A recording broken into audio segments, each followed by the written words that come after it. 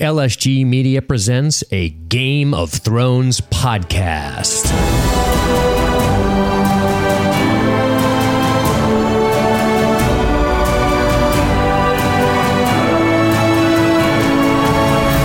All right, ladies and gentlemen, welcome back to the show. I'm Dean. I'm joined by Jessica, and we're going to be talking about Stormborn, the second episode of the seventh season of Game of Thrones.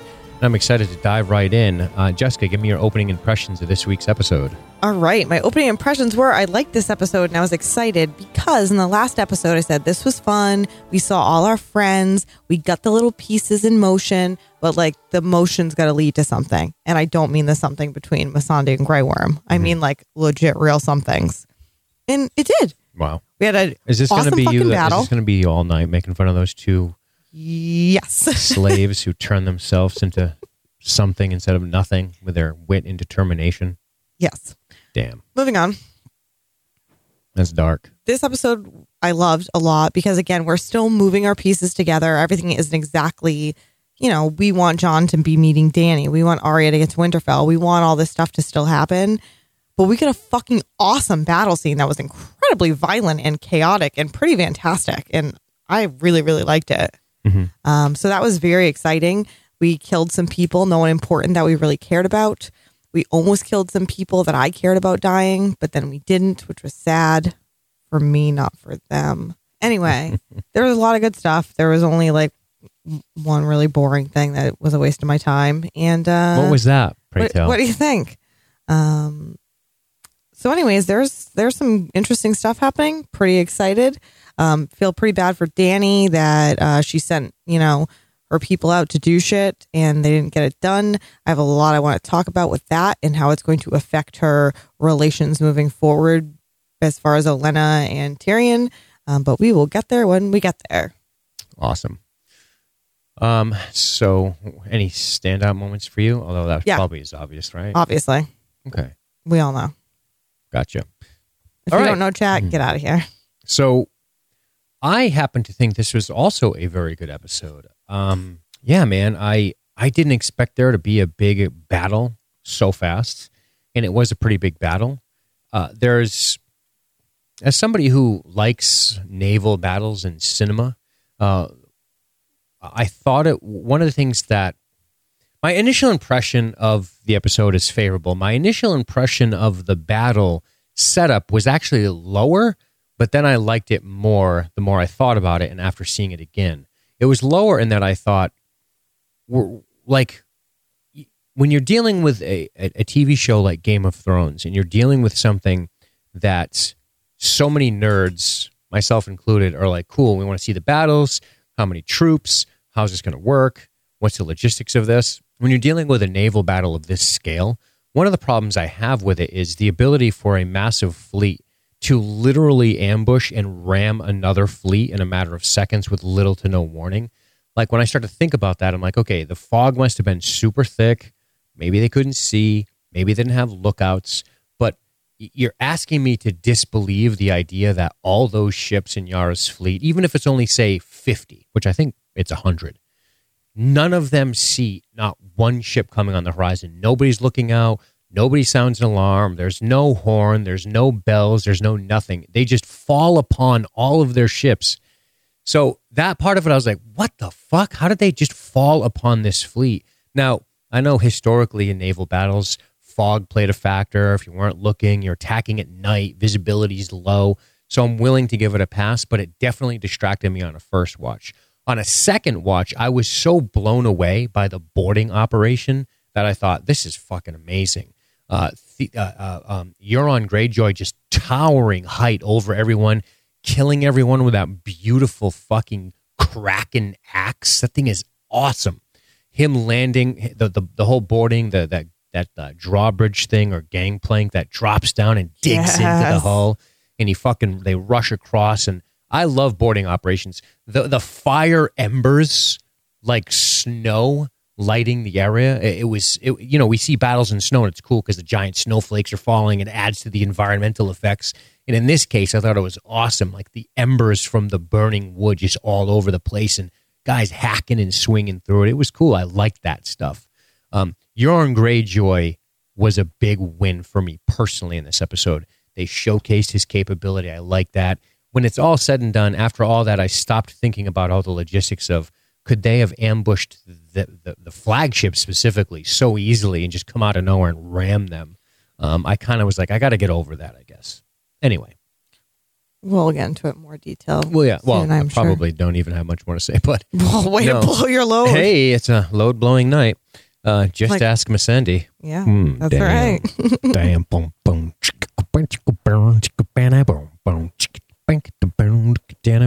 soon? All right. So let's move on to working our way through this episode. So let's go right into it and let's talk location. Tell me how you want to handle locations. We got Dragonstone, Winterfell, King's Landing, Old Town Citadel. I put Arya on her own. And then, of course, Euron's surprise attack. I call that Greyjoy. Cool. So talk to me about how you want to do this. Oh, you can pick the order today. We should probably do the battle last, though, because it's the last scene. I say we start with Dragonstone. Who's there? Oh, okay. Yep. I say we start with Dragonstone. Oh, because you want to get to the Missandei and Grey Worm stuff. Not just that, but it sets up the ravens and all that shit that are coming out. Thank God that's the last part of Dragonstone. We can talk about everything else first. Unsullied no more. That's going to be me all night, just telling you. You like that beat? It's pretty good. All right. I mean, for Westerosian porn. Let's dive right into Dragonstone. This is going to sound really stupid, but one of the things I liked about the scene a lot is it sounds so cliche in a fantasy setting or something like Game of Thrones to be like, ooh, there's an old castle at night. It's raining and dark. And there's lightning. Fucking lightning shooting, snaking across the sky. I thought that was cool. I was like, yeah, this is awesome. When's the last time we saw this in Game of Thrones? I thought it was just cool. I don't know. It's like, this is now a horror movie. Yeah, is this like the beginning of Dark Shadows or some shit? Will your friends make it out alive? No. Not for sure not in this movie. Not many of your friends make it out alive. That's a fact. But Stormy Night and Dany laments. She's here's what we're going to talk about.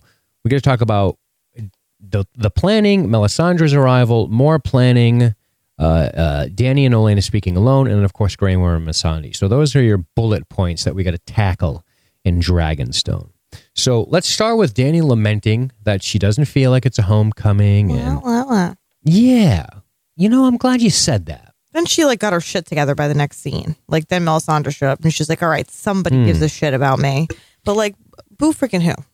Let's talk about Dany for a minute right here. Yeah, she's my friend. I razzed my brother for getting on his high horse about Dany and talking about how she acts like some privileged child who deserves the crown. On premiere night? Yeah, I remember. And then I said, yeah, but don't you think that she has don't you think that she feels like she wants a sense of justice for having to flee from her home and coming back? But part of me almost feels like, I hate the preview, I was born to rule the Seven Kingdoms. You're not winning me over with that statement. I mean, she's real pretty, so I bet she wins a lot of men over with that statement. No, but I was born to rule. Oh, I was born this way to rule. Sound like Stewie Griffin now. I'm born to rule. My name is Dany Stormborn. I don't know, but whatever the fuck her name is.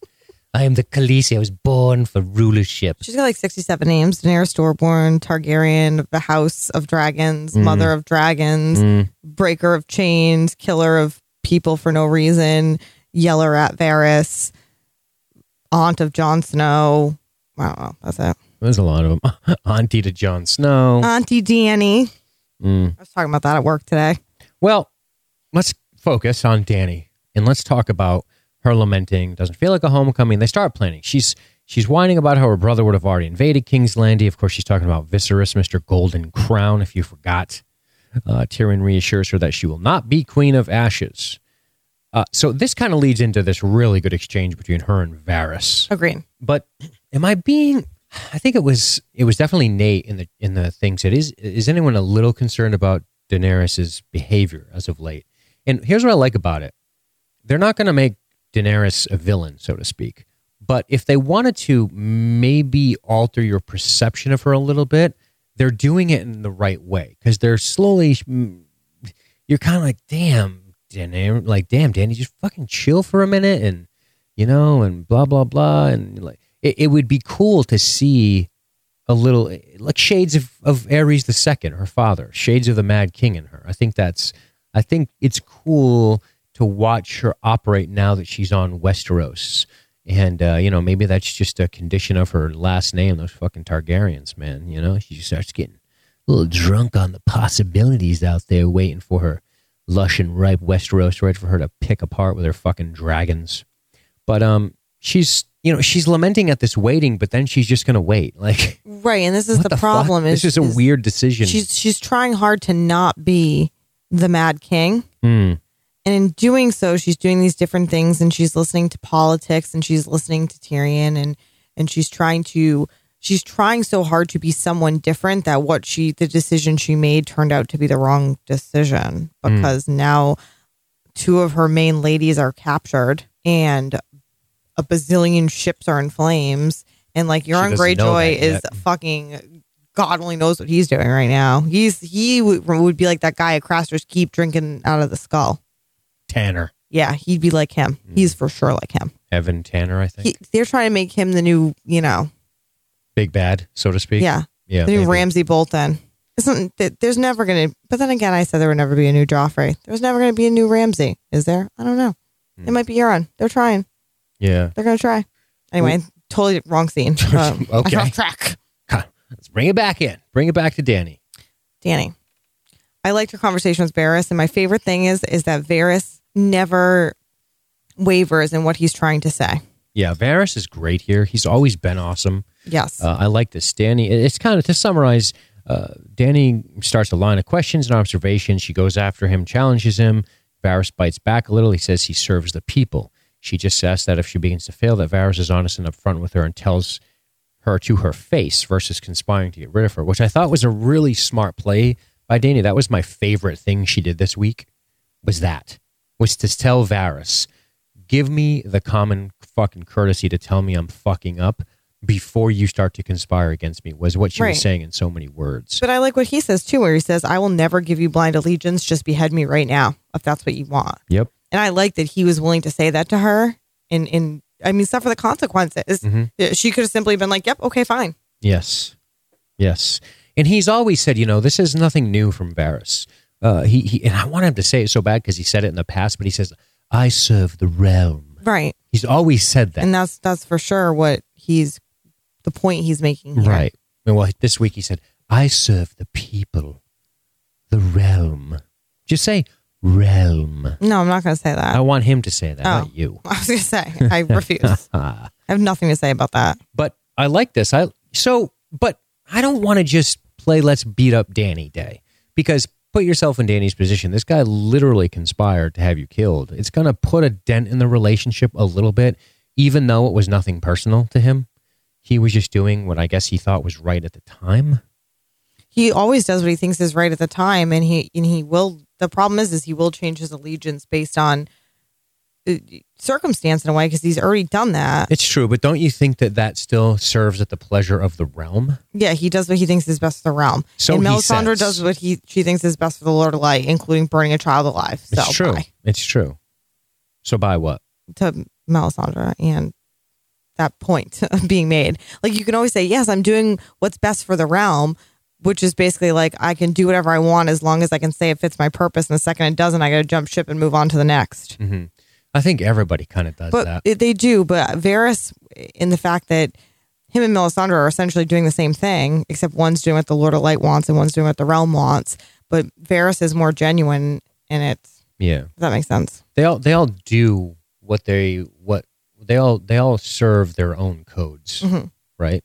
Randall Tarly, Jaime Lannister, Cersei, Tywin, even Jon Snow. Like, he's like, I'm going to fucking do. Jon Snow is always like, I'm going to make this really hard decision. Like, I'm going to go to Hardhome. What the fuck? Jon Snow is like so emo. I can't even. He's so funny. Like, you know what I mean? Like, he's just like, I could take this easy road and have happiness and rule and have my people, but instead I'm going to do this really hard thing. It's going to be hard and I'm going to have a sad face the whole way, but I'm going to do it. gonna fucking tuck his chin down and just wade into it. Oh my God, it's so funny. I'm sorry. But I do think that, I think Dany knows that Lord Varys is a very valuable asset as long as he is in fact loyal. But yeah, I thought this was good. I enjoyed this exchange. I think Lord Varys is a huge asset. If he has as much information as he says he does, as much counsel as he says he does, he has a lot of perspective on things that Dany has no perspective on. And that's another good thing about Tyrion. She has no idea how lords are going to react to her presence or what it's going to mean or how she's going to rule. But I have a feeling that, and I don't know about you, but I had a feeling most viewers here were like, so Dany's going to land on Westeros and just start invading. I don't think the average viewer of Game of Thrones expected Dany to land at an empty castle and just put up a fucking chair and start planning. I think they thought she's going to land on a city and sack it. But this is also the person who like sat Marine for 10 years because she's like, I want to make sure the slaves are free. Right. It wasn't even that. Freeing the slaves, is that not a noble endeavor? Is that why you hate Miss Sandy and Greyjoy? Greyjoy. Greyjoy. They both don't have dicks. So there's that. Boom. Right there. I didn't think of that shit. Just putting it out there. I'm just saying you're a racist. That's what I'm saying. No, I think you're saying I don't like people with dicks. Which I guess is saying I'm sexist. I thought you liked Theon. I like Theon sometimes, and I fucking love Alfie Allen, which I will talk about. He's a good actor. Fucking fantastic. Yeah. Well, let's talk about Melisandre's arrival, unless you have anything else you want to get to on Varys. No, we can move on to I've already talked about Melisandre like 17 times in the wrong scene, so everyone else might as well catch up to where my brain is. So Varys points out that she served Stannis at one point. Dany tells Melisandre, well, it's your lucky day because we're parting those who serve the wrong king. Another dig from Dany at Lord Varys. Right. But I love that Varys is like, Stannis, like that he brings him up like right away. He's like, yeah, bitch, I'm on to you. Did she even say Stannis? No, she didn't say a word. Did he say said Stannis? It. Yes, he said you liked another king, and then he said it didn't work out well for Lord Stannis did it or something like that. Yeah, I like how Melisandre's like, no, it didn't. She doesn't try to hide from it. I kind of admired that. For sure, it did not work out well. And then I went to another king, and it didn't work out well there because Davos got mad at me. So now I'm here. Melisandre has a keen ability. I find her, it's funny because we were all wondering, what is she going to do? What is she going to do? Well, the obvious answer is continue to follow what she believes could be the prophecy. I'm not sure why we were all distracted by what will she do. Well, she's going to do what she's always done. I guess there was a moment there where we thought maybe her faith was broken, but no, it's not. It's as strong as it's ever been, and she just chalks up Stannis as a mistake, as her misinterpreting the prince that was promised, and thinking perhaps because of the language, the linguistics here, it could be Dany. I don't even think that, though. I don't even think she necessarily thinks it could be Dany. I think that she thinks it's Jon, but in speaking in that manner to Dany, she thinks she can get Dany on board. And I see. I still think she's on the Jon bandwagon. Because remember how she like asked him if he was a virgin that one time? Like, I still think she's on that bandwagon, the Jon Snow bandwagon. Yeah. Just saying. Why? Is this his virginity have something to do with the purity of the prophecy? No, but she was like really into him, and I just feel like I'm trying to figure out what that virgin comment was about, though. because she was asking about that stuff once, and I just feel like I don't know. Yeah, you just want to say it. That's what you're telling me. You didn't think about what she said. You sort of fucking blurted it out. I'm not even drunk. I'm just tired. What's wrong with me? You worked a couple of doubles. That'll do that to you. No, but like I just feel like she's still on like the Jon Snow train, and then she got kicked out. So she's like, "What can I do?" And she's like, "Oh, if I bring Dany and Jon Snow together, this is the best possible scenario." So that's what she's planning to do. And I guess that has nothing to do with Jon's virginity or lack thereof, except that she probably wants to bang him. Mm-hmm. Well, neither Jon nor Dany are virgins, so there's that. That is for sure true. So, anyway, moving along past the virginity thing. So, Melisandre, of course, does bring up Jon Snow, and I like the idea of Tyrion sticking up for Jon Snow here. I think that's good. I like that it shows their relationship and how it's funny to think about how so many characters have interacted over the course of 7 seasons that an interaction that may have seemed innocuous at the time is so important years down the line. Right. It's incredible. It's like in business when they're like, don't burn your fucking bridges. You never know. It's that same idea here. Like, be careful of your interactions with somebody because you never know where you could end up in, say, 5 years and what that person could be deciding in the moment as it relates to your fucking ass. Right. So I like that we hearken back to what seems to be an innocuous conversation and isn't, which of course we're going to do with Arya and Ned Stark, which nobody admittedly remembered. But I didn't even need to remember it to love everything about that. yeah, it's good regardless. We'll But get there. we'll get there. So Jon Snow has more reason to hate Cersei than you do, Tyrion tells Dany, and I like that. I like that. I know that Tyrion is making a point, but I think it's a very important point for Dany to hear. Dany, because of her, I was born to rule. Hold on, she sounds like Stewie. I was born to rule the Seven Kingdoms, right? Is that how he talks? She talks like Stewie.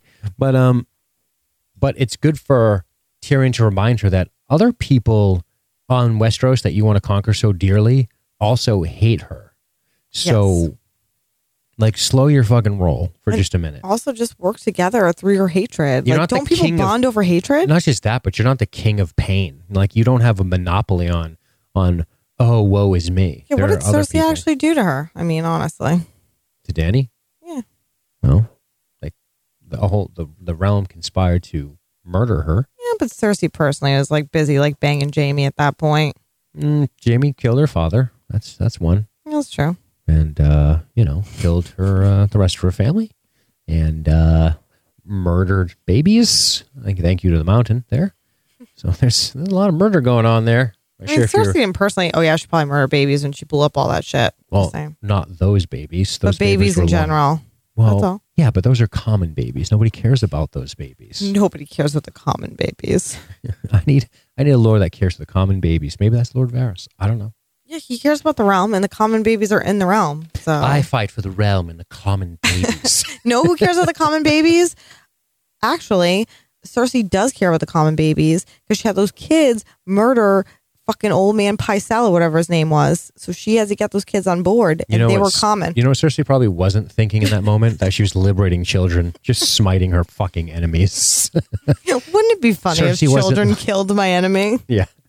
I doubt she was thinking, I want to liberate these beautiful little precious children with their dimples. Fuck you. She was thinking, I want to murder my fucking enemies. It's the truth. Yeah, she's evil. Anyways. Well, Dany's going to cook up a letter. No, Danny's not going to. Tyrion's going to take care Well, of that she shit. tells him what to say and bend the knee. Yeah, rude, by the way. What'd you She's think of that? realized that bend to the knee shit. Like, slow your roll, Danny. He's a king, too. Why don't you stand up and shake hands? Well, Aegon did that. They were Would bend the knee? Grey Worm. In a sexual manner. what the fuck? To Missandei. I don't know what that means. Me neither, really. I mean, to get a I better stopped bringing angle up. on the box munching, he could Yeah, probably probably. bend a knee unless they found a good surface where he could maybe stand. Might be easier for him, but I don't think the beds are that high in Westeros. But Anyway. all right. So let's talk about Dany. Like I understand. It's funny because on the one hand, I'm thinking Olenna's advice to her is so good, be a dragon. But on the other hand, I'm thinking you landed at Dragonstone, you have your army, and now you're sending letters and telling people to bend the knee. Like, you know what's going on with Jon Snow. Tyrion told you he's a good man. You apparently don't completely trust Tyrion. You cook up this letter about how we should meet and talk and how we're going to have to attack the way we're going to have to attack Westeros is a certain way. We have to be delicate with it. If we use a foreign army, it's going to be a fucking nightmare, which is all the shit Tyrion tells her. But then it becomes bend the knee at the end is just kind of like a fuck you to me. Not to mention it shows that she might be a little tone deaf with the North. They're not real knee benders. And I know like Aegon, it used to be, 7 kingdoms, 7 kings. And then Aegon's like, fuck you, there's going to be 1 king and I'll make you guys wardens. And then he kicked everyone's ass and that's what happened, except Dorne. And that's what happened. Yeah, well, Dorne is not doing so well for themselves right now, but Yeah. that's a different story. It is a different story. But Oh, except they're in this scene, so it's not too different. what do you think about Dany's decision to add bend the knee at the end of this. I don't like her bend the knee part. I think that is it. And I understand that she wants to Project power. exert how powerful she is right from the start, but I think she's going about it wrong. This is someone who she has a common enemy with, and this is someone who her hand is saying, like, I have a relationship with this person. He's a good person. He hates Cersei. Like, we can work together. And she's like, that's great. I'd like to, as long as it's all about me. Right. She wants to establish a clear pecking order, I Exactly. think, in these interactions, which, man, I don't know. I feel like what they should do is, what she should probably do is, I don't know, it's tough to say. It's a tough call. Invite him to talk and feel him out before you start making demands. Not feel him up, though. Yeah, that'd be weird. Your auntie. She is his aunt. Auntie's going to give you a little tug. Come with me. Boop, boop, boop, boop, boop. Not that incest is bad in these Seven Kingdoms. It is perfectly acceptable. Yeah. Well, anything else there? Not really. No, Let's go to on more the girl planning. power scene. Yeah. By the way, I showed you what'd that get him? All the girl power. A sunken fleet. Yeah, no shit, right? But know who's fine? Olenna Tyrell. teasing. So let's just throw that right out there. Yeah. That bitch, she's all set. Yeah, we'll have to talk about it. So Yara says they should attack now. They have a fleet, an army, 3 dragons. The city will fall in a day. Yara, probably a good call. Retrospectively, it is. Oh, well, for sure. Tyrion says that tens of thousands will die to dragonfire, and he isn't really down with that. So his concern is that we can't just turn these fuckers loose. A lot of people are going to die. Ilaria comments on how he has no war for stomach. And No then war for stomach? no stomach for war. And he takes a run at her for the whole Marcella thing. And then she says, wait a second. Oberyn Martell is dead because of you, Tyrion. And I love Oberyn. But he's not. So... No, I know, but that's how she feels. I'll tell you what, this is one of those scenes where I think, goddamn, war makes for strange bedfellows, you know? Yes, I do know.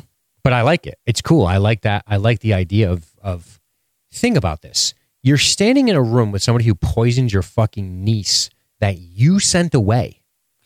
Tyrion has to feel... Dorne, yes. Tyrion has to feel pretty shitty about this. And again, also, in Tyrion, Oberyn, Ilaria's always going to have that feeling. Oberyn fought technically for Tyrion. Mm-hmm. This circumstance would have never came to be if it wasn't for Tyrion. So she has to feel some anger towards him for that. That's normal. And I don't like Ilaria Sand. So, I'm not trying to give her a pass on that. No, Oberyn wanted to fight them out no matter what. And he would have found another way to do it if this wasn't the way. Mm-hmm. But because this was the way, there's no way for Ilaria to not feel that, it's partially because of you. Yeah, but and to have anger towards him. It's true, but she's being unreasonable. Like, it was his decision. He wanted a shot at the mountain. He wanted to fucking get revenge, and he saw his opportunity and took it. But if you were in her situation, or if anybody was, they would still. There's no way to get past that feeling. Yes, he would have done it no matter what, in whatever circumstance. But it's so easy to feel anger towards Tyrion because he was the one who gave him that circumstance to do it. Yeah, I think that that's human. I do, and I too. hate Ilaria, and I think that. I also agree with you. I definitely think it's human. I'm not saying she doesn't have a gripe there. I'm just saying she strikes me as somebody who's just more unreasonable than others. That's all. That I agree with. Especially saying there's no innocent Lannister. You're standing in the fucking room with one. Like, show some respect. There's no innocent people anywhere in Westeros, anywhere at all, even a little tiny bit, except for Hot Pie. He's all right. Sam's okay, too, I guess. Yeah, he killed some people. Littlefinger's all right, I guess. Yeah, oh God. But anyway, man, it's just like, yes, that's her position. Think about his position. He's a guy who, of course, I am, put on trial, and Oberyn stood up for him. Great. Oberyn had victory, but gloated too much. It was snatched away from him, as was his fucking life. Technically killed the mountain, by the way, who came back thanks to Qyburn's fucking voodoo. And then Tyrion sends Marcella away, I think in season 2. It really it drives a real wedge between him and Cersei. Cersei's so upset about it. And what happens? While this woman is in the care of Dorne, they don't protect her. She's she's a ward. She's visiting, and she's sent there, and then she dies because of this bitch that you're staying in the room with. I mean, that's rough. Right, I'm just saying and I hate the Sand Snakes, and I hate Ilaria, and I feel like I sound like I'm sticking up for her. No, you're but just making a point. Because, That's fine. Because the point is it's so easy to just be like, fuck this bitch. But her feelings are also valid. I have to tell you, I'm really looking forward to your open-minded, well thought out approach when we get to Missandei and Grey Worm, which is coming up soon. So I'm very happy to see that you're willing to reasonably look at somebody like Ilaria Sand, who you fucking hated 10 minutes ago. And Sam Tarley, by the way. We're going to get to that. I still hate her too. No, I don't hate Sam Tarley as a human. I'm just saying. I'm looking forward to the same measured approach in a couple of scenes here. It's going to be great. So anyway, there are no innocent Lannisters. I regret Oberyn died fighting for you. Something like that. Yeah, I'm just saying, logically, if you were in that situation, you probably feel the same way. Like, without taking into account that she, like, murdered people and shit. Like, yeah, she's a bad guy. But, you know, if you were her, you'd probably be mad at Tyrion a little, too. That's all. It's true. All right. So, Ilaria says that there are no... Dany says, I'm not going to be the Queen of Ashes. And Tyrion's like, really, Mom? It's like, I told you to say that. Looks up at her. All doe-eyed. And Elena's like, well, that's adorable. What are you going to do? Just ask the fucking lords? Like, what's your deal? Marjorie was loved, and now she is Ash. They won't obey you unless they fear you, Elena says. And that's when Dany restates her point. We will not attack King's Landing. And that's when Elena's like, well, are you going to ask nicely, or what the fuck are you going to do? So that's when Dany brings up this whole encirclement strategy, which is funny because she says, we're going to encircle them, and then they're not going to get supplies. So this is like old school sieging of castles move where you starve people out. You just cut them off from the world, which doesn't seem, whatever. But Dany brings up the encirclement thing. Tyrion says the armies will be Westerosi armies to avoid Cersei, appealing to the people that a foreign army is here for their homes, which is exactly what she does because Tyrion knows his fucking sister. Right. Okay? And that's when we learn Yara's going to escort you home to Sunspear, you meaning Ilaria. Yara. She's going to fucking Uber your army over. We're going to give you a group discount, right? She's going to Uber them fuckers right back to King's Landing. You're going to lay siege to the capital along with House Tyrell. Okay? Yeah. Great.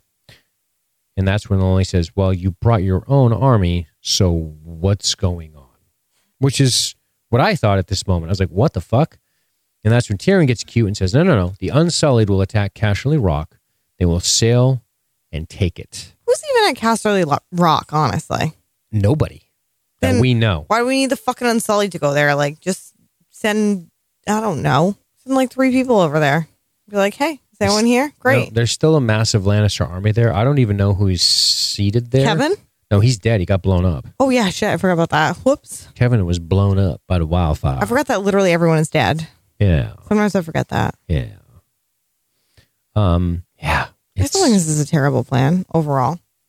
Well, of course, retrospectively, it's a terrible plan because the fleet gets sunk. But not retrospectively. Like, why are you spreading out your army when you have one big army? Why don't you use your whole big army? I like your style. Just saying. Hitler could have learned from you. Then it's not all foreigners. It's like Westerosi and foreigners coming together for the greater good. Just like the time the wildlings and the southerners from, south of the wall came together to fight for the greater good. And then dear sweet, sweet innocent Ollie stabbed that terrible Lord Jon Snow. Yeah, he is a shitbag and he's dead and I'm happy about that. And I know that he's a child, but he's not an innocent child. So, I think we beat that horse enough. I'll leave it alone. What? That he's not an innocent child? Dear sweet innocent Ollie, the angel. He was the worst. Yeah. Well, so Casterly Rock is important because it's the seat of power, but we've never actually seen Casterly Rock, I don't think. I don't know. I mean, it's not.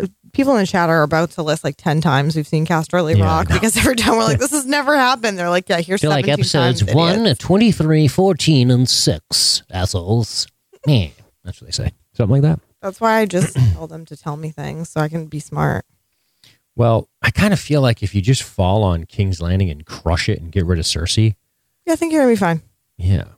Because then you're the queen. Cersei blew up the Sept of Baelor. Are we to believe that she has the people's support? No one's into her. That's what we keep saying. So the longer Cersei, the longer Dany waits, the more she can rally support for the common people against against Dany. Like that's right. You know what I'm saying? Like exactly. you should attack fresh on the heels of blowing up hundreds of innocent people. That'd be the good time to oust the shitty queen. Yeah, and people would be like, "This is cool. Like this lady didn't blow up people. That's what they'd say. She seems all right. I mean, she had those dragons, and she burned a bunch of us to a crisp. Maybe she should like hold off on the dragons." Keep them home. Yeah, just until like they got shit in order, and then like if worse comes to worse, and you got to go back on it, then you're like, all right, I'll grab the dragons. But I mean, if you don't need to, Casterly Rock's probably not expecting a triumvirate of dragons. yeah, why don't the dragons just go to Casterly Rock and just on their own and take Just care show of up that and shit, just torture. and everybody else goes to King's Landing. I guess they could do it. Sail up through the Blackwater. Seems like reasonable to me. Just saying. But no, what they're going to do is they're going to go pick up an army with boats, put a bunch of people on boats, sail them back, and with the Tyrells who are already on Westeros, march on King's Landing together because a foreign army would be too much for It'll these piss people off. Too much. Which is bad form on those people. Right. But here's where I will give Tyrion some credit. A lot of the Tyrells were murdered in that explosion. So True. If a Tyrell army shows up at King's Landing, some of those people that might not be supporting Cersei will easily turn to the Tyrells. Yeah, like Randall Tarley. I think he must have banged Olenna Tyrell or something because Back he in the was day? really. I mean, Yeah, she did some work we'll back get in the there, day. but that is the impression that I got. Like, who knows? Yeah. So think about Misha that. Pisho says you can't hold territory dragons. Yeah, of course. But I'm just saying, You surprise just kill attack, everybody. burn up them fuckers. Throw two men there with swords. Like you're two men that mean the least to you. Yeah. Anyway, Yeah. Well, dragons for sure are good on the water too. Damn. yeah, Burn they up some burn boats. things. Valid point. Well, anyway, let's move it. Let's move along, shall we? Dany and Olenna. Shall we talk about that? Yeah, I love Olenna Tyrell. Oh, one quick note. I love when Tyrion knocks the peace over, and everyone's like, "Damn, this boy's gonna kill his whole family, his people. He's a Lannister." So Alaria, she's like, I hate him. You think she hates Tyrion? Alaria? Oh, Ilaria. I'm thinking Yes. Olenna. I'm thinking Olenna in my head. I think Olenna is just wants revenge and to kill people. Yeah. And also she's smart and she's like, who can I give my wisdom to now? Olenna's all like, "Sorry, you got arrested for that murder I planned on your shitty uncle." Yeah, right? No shit. That's Crazy. true. Well- Huh, isn't that funny? They're all together. We're all just chilling. So, any comments on the girl power aspect of this? Yeah, I mean, it's a cool thing that it's all women Cool. playing this together. I mean, So, Dany and Olenna speak alone. Did you want to go on that some more or no? You good? no, that's all I have to say about it. It's whoop-de-doo. It's not that big of a deal. Mm-hmm. Like Benioff and Weiss are like, that's what made this scene so magical is that it was all women. Yeah, but they didn't plan it that way, they said. I watched Yeah, but then the they same said it thing. was magical, basically. Well, the magic's coming with the box munching. The penultimate female power thing coming at the end. So, Dany and Olenna speak alone. Dany says, Dany's tone changes with Olenna right away. Yeah, she knows. She's smart. Because Dany doesn't have this figure in her life at all. This mother-like A figure. mother figure? I wish Olenna Tyrell would adopt me. That would be like a dream come true. But do you know what I'm saying? Yes. Did you notice how her tone changed? Yep. Absolutely. Yeah. And she explains that they never had lasting peace here. So whatever you're thinking, whatever this fucking peace rhetoric is you're chanting about is a fiction. It's not Yes. real. It doesn't last. Yes. No one will bring peace. But she does offer advice. Olenna's not totally down with Tyrion just yet. She says, Tyrion is clever.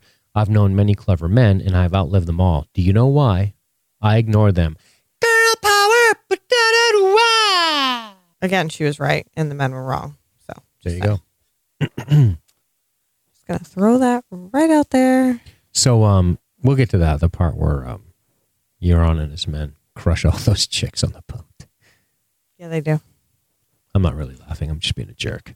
So anyway, the Lords of Westeros are sheep. You're a dragon. Be a dragon. That's great advice. Yeah. So in other words, you took your army all the way across this fucking ocean. You have this whole army of people, their dicks cut off. They're loyal to you. They can fight. They've been trained. They know what's going on. You got Dothraki, legendary fighters. You got all these guys here. and 3 fucking dragons. What are you doing? You going to sail to Dorne and pick up an army? Go be a dragon. That's what she's saying. That's right. She's essentially expressing probably what everyone feels watching the show. Yeah. I'm on Team Olenna Tyrell. I want to do what she wants to do. Yeah. All right.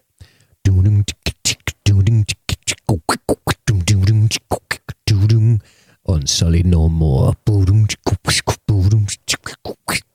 to talk about this? I know you're dying to. If we must. Okay, so let me see if I can summarize what you're going to say. Don't like these characters. Don't care. Waste of time. I mean, I don't not like them. They're all right. I don't care. They're all right. I mean, I have nothing Look against at me. them. Psst, they're all right. They've never done anything wrong to me. You know, they haven't wronged me. As long as they don't go to your schools and play with your kids. Oh, my God. I see what this is. Let's just think about it. Mm-hmm. We have 8 seasons of Game of Thrones. I feel like this is what I said when I was like podcasting about the leftovers. Hold we on. only have X amount of episodes how long left. have these 2 characters been in the show? I don't care. And they have names. I don't care. Okay. There are 2 characters that are on the show that have names. In this episode, we spent 10 minutes so that they could like bang. 10 minutes? Are you sure? I don't know how many minutes it was. But you know what we could have Probably done? felt like all night to Miss Sandy. Know what I mean? But you know what else we could have done? You know what else we could have done? We could have seen other things that were important and mattered to the plot of the movie. Because there is... Why does every subplot have to drive the through line? So that's a fundamental question. But I have to care about it. I don't care about Okay, that's all I wanted to get to. Too much time. The heart of your problem. This is literally what could have happened. Masani could have been like, Grey Worm, you're leaving. You're not going to say goodbye to me. And Grey Worm would have said like, oh, Masande, I was never scared, but now I'm scared. And she could have been like, don't be scared. And then kissed him and then started to open her shirt. And if you want the boobs, get the boobs and like move on. That was 3 minutes. Not even 3 minutes. That was 60 seconds. So, okay. Now you're fucked. What? Just So your shorten it down. problem was with the sex scene? No, my problem was that it lasted too long. I don't care about the sex scene. It's Game of Thrones. But Except why was there so much time on the sex scene? I don't care. Because they gotta build that shit, man. It's hard for him to say what he's trying to say. So here's what I think. Do I love Miss Sandy and Grey Worm? Not exactly. But they've been with us for a long time. I think I apologize. I've been shitty. I don't remember Olenna Tyrell's fucking name, the actress. I don't remember Lord Varys, the actor's name, and I don't remember Miss Sandy, the actress's name. So I'm sorry. But she's very pretty. She's beautiful. So what does it mean we get to see her boobs? Okay, fine. But she's also really good in this scene. And so is Grey Worm. I think there is something here that I really appreciate, and that's this. If I think about where these 2 people have come from, against the odds, being sold into slavery, being liberated, swearing allegiance to a new white lady, and then really finding something in each other in this shared experience and expressing this. I don't hate this. I think it's nice. It's not, is it necessary? So many people say, is this necessary? Do we need to spend time on this? It's so impossible to say that unless you know what is going to be in each episode and how it ends. Do you know what I'm saying? Like, was there something else they could have done to make a season better? I guess. But sometimes I think in the second episode, even though there's only a few left, it's hard to say whether this is going to matter or not. I think they're setting us up for a major heartbreak when one of these characters dies. Which is the only good part about this for me. Right. Is that Grey Worm is 100% dead. I guess, but that's so easily called. Maybe he does die. Maybe Miss Sandy dies protecting Dany. Who the fuck knows? We don't know. No. But anyway, my point is, we're building this up, and they finally were able to express their love in whatever way they could, and then he munched your box. I mean, that's fine. It's beautiful, no? Oh my God. Couldn't we have shown love between other characters that I care more about? Oh God. Other characters with the right skin color, Jessica? Oh my God. I'm just teasing you. I'm just fucking with you. You're not really racist.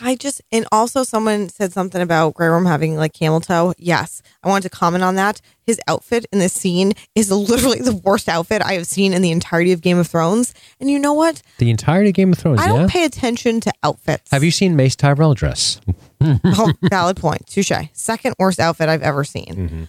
I am not a girly girl that knows anything about fashion or outfits that are proper. But what I do know... Or love and tender affection between two characters. But what I do know is that Grey Worm's outfit was awful.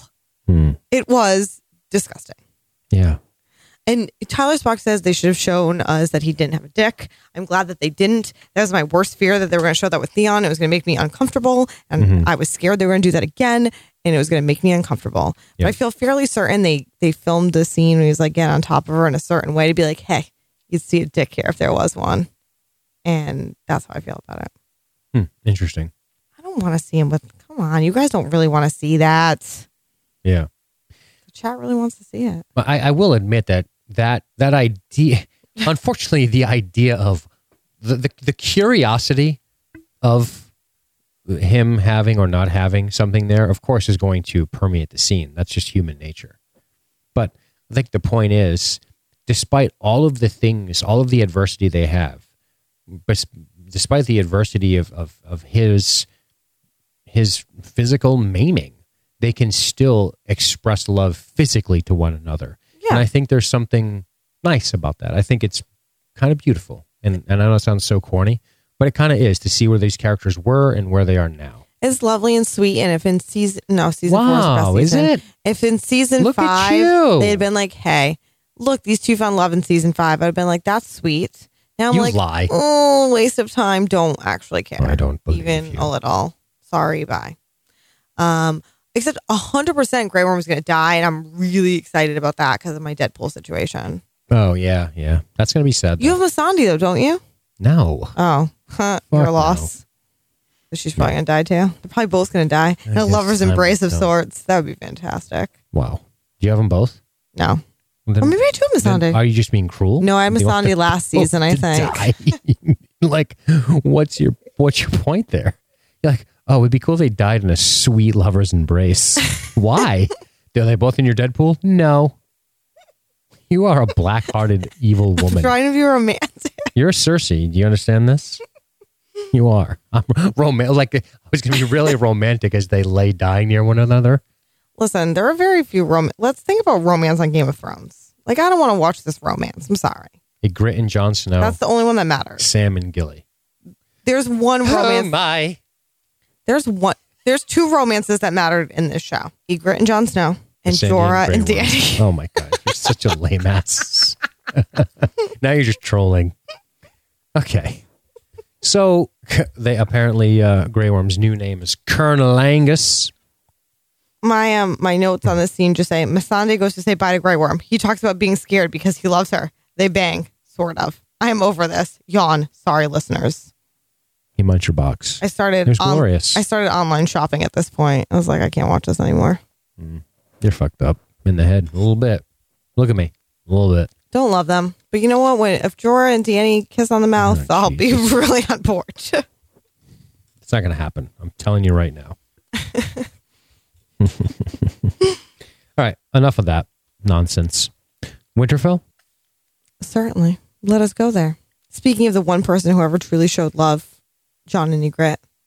Oh, boy. And they're engaged in real life, by the way. I don't think you can doubt Missandei and Grey Worm's love. I don't think that's in question. You just don't like it. I just am bored by it, and I think there's like more important things we could be showing. Okay. Yeah, okay. So moving along. Like, where's Gendry? Gendry. I don't remember how to pronounce his name. Where's he? We don't have time for him. We have time for Missandei and Grey Worm to bang. Do you for think, like 5 minutes? Do you think, the Unsullied must talk about, pleasing women, right? They must just kind of be like, hey, we're getting prostitutes that time. Oh, yeah, that's right. But that guy just wanted to snuggle. And then he goes, throat cut. See if that shit got him? Snuggling? Love. She's like, you don't eat my box, I cut your throat. Yeah, that's true. Valid point. I don't care if you are dickless. You will lick this pussy. Or not. I guess or something like that. No, but, he must have been, a Grey Worm's chilling at the campfire. He says, hey, bro, to one of his guys. He goes, hey, bro, I am Unsullied and I know. Look at me, bro. I know that you see many women, but only one woman for me, bro. Missandei. They all laugh. You are Unsullied, man. You're never going to get her. I don't know why he's talking Jamaican. And then they all are like, he's like, but if I do, what should I do? And he's like, I'll show you on this piece of fruit what you do. Fuck, is that what dudes do? That's what he had to do. How is he going to know? You think he's got a fucking copy of Westerosian jugs? I was You don't wondering if know? that's how you learned how to like do anything. You talk to Yeah, your bros me. and you me- looked at fruits. Yes. I sat around with my dickless friends and we licked fruit together. What the fuck are you talking about? I need to refill my wine real soon. Mm-hmm. Well, anyway, let's move on, shall we? I'm glad that we've gotten through one location in an hour thanks to Masandi and Grey Worm. It was, it Again, deserves- wasted time. How dare you? We have all the time in the world. Says you doesn't have to work at 7:30 in the morning. It's true. John Davos and Sansa mulling over the message from Daenerys Stormborn. It's from Tyrion, actually. Yes, mulling over the message from Tyrion. you fucking, you with the technicalities. It's from the Daenerys camp. But Okay? it's literally from Tyrion, and that's important. It's not literally from Tyrion. It's literally from the raven that flew it there. Okay? Well, the Raven didn't write it. How do you know? Them ravens Because be clever. Ravens can't write. I know about that poem. Anyway, you know the poem. The one with the guy, the heroin guy, he's dead, from Massachusetts. Poe. How's his name? Does the raven write the poem? Poe, the heroin guy from Massachusetts? I don't know. Can we go on, please, to Sansa? I don't know if we can move past that, but Sansa maybe. says that Tyrion is not like the other Lannisters. But she still cautions it's risky. I mean, remember the Red Wedding, right? Right. And I have to point out in the scene, I like that Sansa's like, oh, is it really from Tyrion? John's like, yeah, it is, because he called back to something he said to me. And, you know, I like that. I like that Tyrion repeats this thing about dwarves are all bastards and how he related to John in that manner and how he brought it up again. So John would know, like, hey, this is like a legit thing. Just saying, I like that part. What about Davos bringing up that point? What point? Dragons can kill whites. Oh, yeah. That's huge. Very important, I think. That's Davos' immediate thought. All that dragon fire. Davos also wonders if they have enough men to fight the Night King should he move south of the wall. They don't. They 100% For sure. don't. John knows this for sure. John has seen this. Go back and watch Hard Home. Okay, sounds like fun. It's important to go back and watch Hard Home and then realize John's perspective, because it's easy to forget it when people are making good points. And they are making good points, all of them. Sansa, Davos, and John all have good ideas. So John gets a raven from the Citadel. He begins, and he brings it to the council, whatever this council is called. Oh, my God. Okay, this is where maybe they should have huddled up, right? This is what I am saying. And This is this the is what I first said thing in the last episode. It's the first thing you said when the fucking argument started. You're like, Why do John and Sansa and Davos not meet beforehand and discuss this shit? I don't understand. It's so does true. John like to fight with Sansa in front of everybody? Why did John not say, hey, Sansa, gonna call a meeting. Let's just huddle up first and I'm going to go over all this information so you're not surprised as you sit at the fucking head table. Oh, no. He's like, you know what would be funny? It would be real funny if I pull another fast one on Sansa and I don't tell her what I want to tell her. And then I see how she reacts and how upset she gets. Let's do that. Okay. Right. fucking Andre in the chat says John just audibles all day. Fucking Blue 42. Hut. That's so funny. He so does audibles, right? They go in, the receiver's like, what the fuck? I don't know this route. What the fuck? Another interception. That's so good, Andrea. This was like 5 minutes ago. We talked about something completely different. Oh my God. Oh, that's good. Oh, So Lord. I have a thought process here. Okay. And I've witnessed this in leadership once upon a time when I was in corporate leadership. And it's this. Fancy pants. Well, it's not that fancy. It's just humans being humans. Sometimes people don't have the confidence to intellectually discuss something one-on-one, but they know they can rabble-rouse. So what they do is they go into the fucking meeting and they call an audible because they know they can convince the group of dummies, but not the smarter person that you were talking to privately.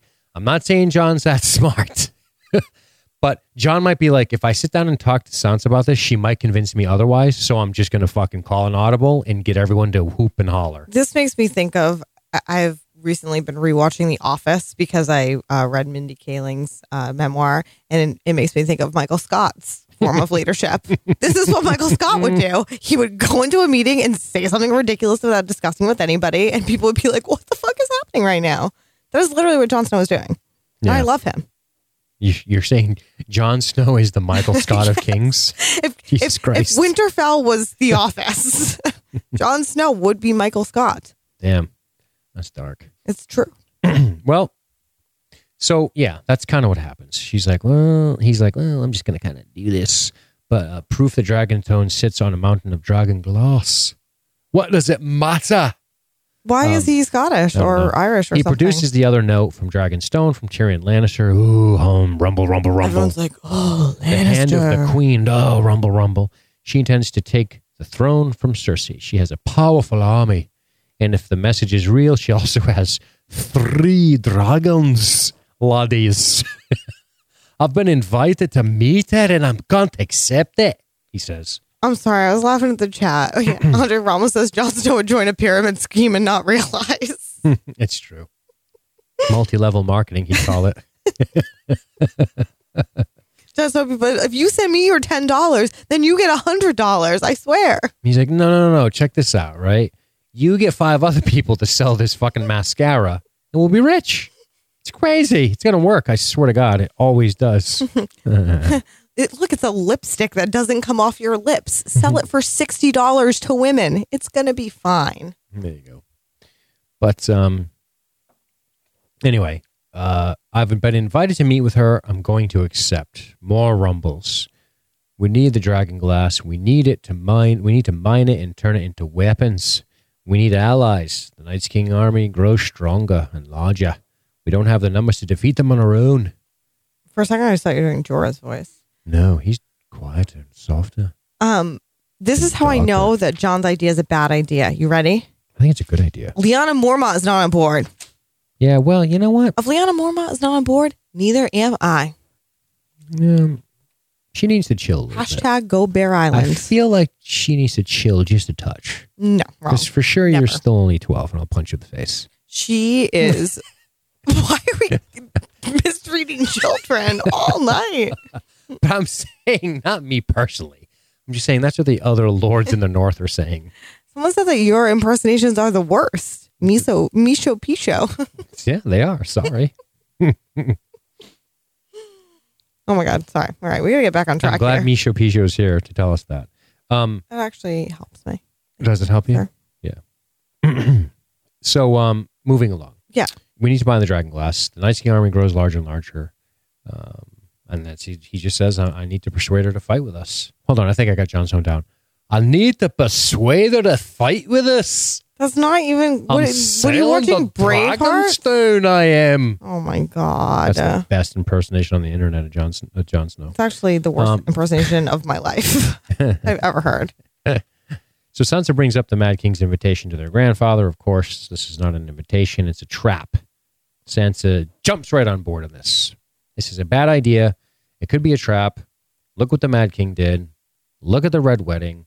Look at all this shit. Use your head. You're going to get yourself fucking killed. What do you think of that? I think that these things are all valid points. This is, I don't know. I feel like Jon did not put thought into this or discussion of any sort. He just was like, doing it now. Mm-hmm. I think Jon thought about it a lot. But why didn't he talk to any of his friends and ask we already for discussed advice? that. Why? I just can't move on from it. He didn't want to discuss it, I don't think, personally. He just wanted to go. I think he just wanted to go. I think He's like, in that his Dany's heart, real pretty. I think in his heart, he knows it's the right move and he doesn't want to have a discussion about it. I think he knows he needs Dany and the dragons to fight the Night King and that's the most important thing to him. It is 100%. And we've established this in the first 2 episodes already. Yes. 100%. This is paramount. This is the part I hate about Jon. And when I say he's like emo and stuff and I get mad. When he's like, I didn't want to be king. I didn't ask for this. Yeah, don't say that in front of all your lords. I legit hate that shit. Every time he starts that, it makes me think of a fucking teenager who's like, well, I didn't want this life, okay? I didn't want to have to be in the math club. I didn't want to have divorced parents, okay? And younger siblings. Come on. Yeah, it's true. Jon Snow, get your shit together. Davos should be like, listen, I probably wouldn't Say you don't want to be Hey, king John, thank you in front of all the lords of the north Who because makes you king? you're not. I mean, he follows it up by saying, "I'll fight for you," with a Scottish accent. I And, don't want that anymore. No, all bad accents all night now. Now you guys asked for it. Julia you're getting Ronson in the chat. I didn't ask to be born. Literally. it. Just a happy accident. God, this is fucking ridiculous. I imagine I don't watch that show that you watch, that F for Family show, but you know, like the older brother with like the long hair. I imagine Yeah. he says things like that. Yes. And I've only watched one episode of that show ever. That's a great show. Oh shit. So anyway, yeah. Jan Royce. Yeah, who's I hope is going to die He because said- we've seen him a lot. 2 lines in 2 episodes. Definitely death coming. I say you don't trust anyone. Blah, blah, blah, blah, blah. That is how he talks. That was a Basically. good impression. Hey, don't trust anybody. Blah, blah, blah, blah, blah. That's how Mace Tyrell used to talk. Give me some ring dings. But now that he's dead, that's how Jan Royce talks. It's true. Well, we've already established my Good work. range here. Good work. So nobody agrees, right? John says, you all call me king, all this bullshit. The North is my home. I'll never stop fighting for it. The odds are against us. None of you have seen the army of the dead. We can never hope to defeat them alone. We need allies, powerful allies. It's a risk, but I have to take it. Sansa's like, you're abandoning the North. You should send an emissary. John says, that won't work for a queen. It probably would have worked. It probably wouldn't work for Daenerys, and I think John knows this. Could you imagine some jabroni shows up? She's like, you're not Jon Snow. Like, that would be a huge, in her mind, I was born to rule the 7 kingdoms. A huge insult. They're both a little emo, Well, Danny and John. Well, you know. Like aunt, like nephew. That's not how the saying goes. Oh, shit. That's fucked up. It's this whole slaughtered parents thing. Oh, my God. Well, he leaves Winterfell in Sansa's hands, and in that moment, Peter fills his small clothes with baby batter. Okay. No, first of all, before this started, again, when I say, like, why does John not meet with people beforehand? He's like, gonna leave. By the way, Sansa, you're fucking in charge now with no discussion beforehand. Mm-hmm. When I watched the episode, I feel like I literally said out loud, like, as it cuts the little finger, I'm like, he has a boner right now. And then Stephen Holloway wrote this in the Facebook group. Watch this with subtitles. When Sansa got past the icy crown, Littlefinger comes his pants flashed up on my telly in block capitals. And In brackets. I honest to God laughed out loud because that's actually, I feel like that is the direction that they gave. Why can't I think of the actor's name? I want to call him Mayor Carcetti, but that's not his name as an actor. We are so bad at the actors this week. That's another character he played in something else. Anyways, Yeesh. that I feel like is the instructions that he got. Yeah. Listen. Psh, hey, come here. Hold on. Shh. Hey, listen. Come over here. Yeah? Be more sexual Listen, about it. I want you to pretend you're coming in your pants, okay? and just kind of look over and just kind of do that. Right, check. Got it. But, no, that's hilarious, by the way. Who was it that said that? Stephen Holloway. I thought so. Shout out to Stephen I always Holloway. think what's that guy in Stranger Things who I hate all the time? That's Steve what? I always, whenever I see Steve Holloway, Steve Harrington. Whenever I see Steve Holloway's name, I think about Steve Harrington. So I picture him in my head as Steve Harrington from Stranger Things. So Steve Holloway, I don't know what you look like, but in my brain, you look like Steve Harrington. So you're like 16 years old, which is actually inappropriate. So he leaves Winterfell in Sansa's hands. Aidan Gillen is his name in real life. Okay. And then he takes a little trip to the crypts of Winterfell. And Littlefinger's like, I'm going to go see you. It'd be weird. And he yammers on about, I've loved every woman for every generation of fucking the Stark line. And when there's another one, I'll love her too. and they strangle me and stab me, but I just keep going because I don't know what no means. What the fuck, man? They duel me and slice my belly open and strangle me and punch me, but Wow. I keep going. Dark. They did. He dueled and got stabbed. But anyway, so John, he's like, you don't belong down here. This is my place. I'm emo. But I hate how he's all like, oh, Ned Stark, I was sad he died and all. It's like, no, you weren't sad he died. Stop it. And everyone knows that I love Littlefinger. And this is what I wrote in my notes, or I used to love him. I said, Littlefinger acts all sad about Ned's death. I roll my eyes. In all caps, I wrote, no longer my boyfriend. Mm-hmm. Yeah. So. These Stark ladies must have something going on. Some kind of trick only the women of the North know about. Know what I mean? No. A little tricky trick? No. Because he is balls deep. Well, not really. He wants to be. He wishes. He wishes. Yeah, something, but never. Poor Littlefinger. Yeah. All he wants to do is like bang a Stark. Oh, I love And run Catelyn. his brothel. Oh, one time I banged Catelyn's sister and then I threw her out of a moon door. Oh, I really want to bang Sansa, but she's not into me. Mm-hmm. Yeah. Dude, come on. Get your shit together. There's other women in the world. You're going to be fine. I don't think he's going to be fine. But what do you think of this exchange between him and Jon? I think that this is... I love Sansa as I loved your mother, you creep. Yeah, that's gross. I wrote something pretty... I don't remember what I wrote, but it was gross. I wrote... Littlefinger says, hey, I saved your ass, so respect, bro. I love your sister and your mom and want to bang them both. That was my interpretation. That's what he said. That's right? the subtext there. This was on point as Littlefinger wanted to talk to Jon the way he talks to everybody, this manipulative manner that he's so good at. And Jon's like, I fucking am not falling for your shit, which I liked from Jon. And that's when Littlefinger pulls out the I saved your life. Yeah, I saved your ass, so respect, bro. That's what he said. That's what I wrote in quotes. So that's how I know that's what he said. Do you think Sansa could have convinced Jon Royce to commit the armies of the Vale? Yeah, probably. I don't know. She's pretty. He's dumb. He doesn't know anything. He did save his life and hers, for that matter. Littlefinger did save everybody. This is true. This is true. We can't deny that fact. Yeah. He's weird because his motivations are not publicly stated like Lord Varys's are. Varys is like, I serve the realm. Littlefinger says, I serve Littlefinger. Yeah. He's tough to read. Yeah, he serves himself. But anyway, touch my sister and I'll kill you. And then Jon heads off with Davos and a small retinue of knights. And Sansa's like, bye, Jon. And Littlefinger's like, still have a power boner. Yeah.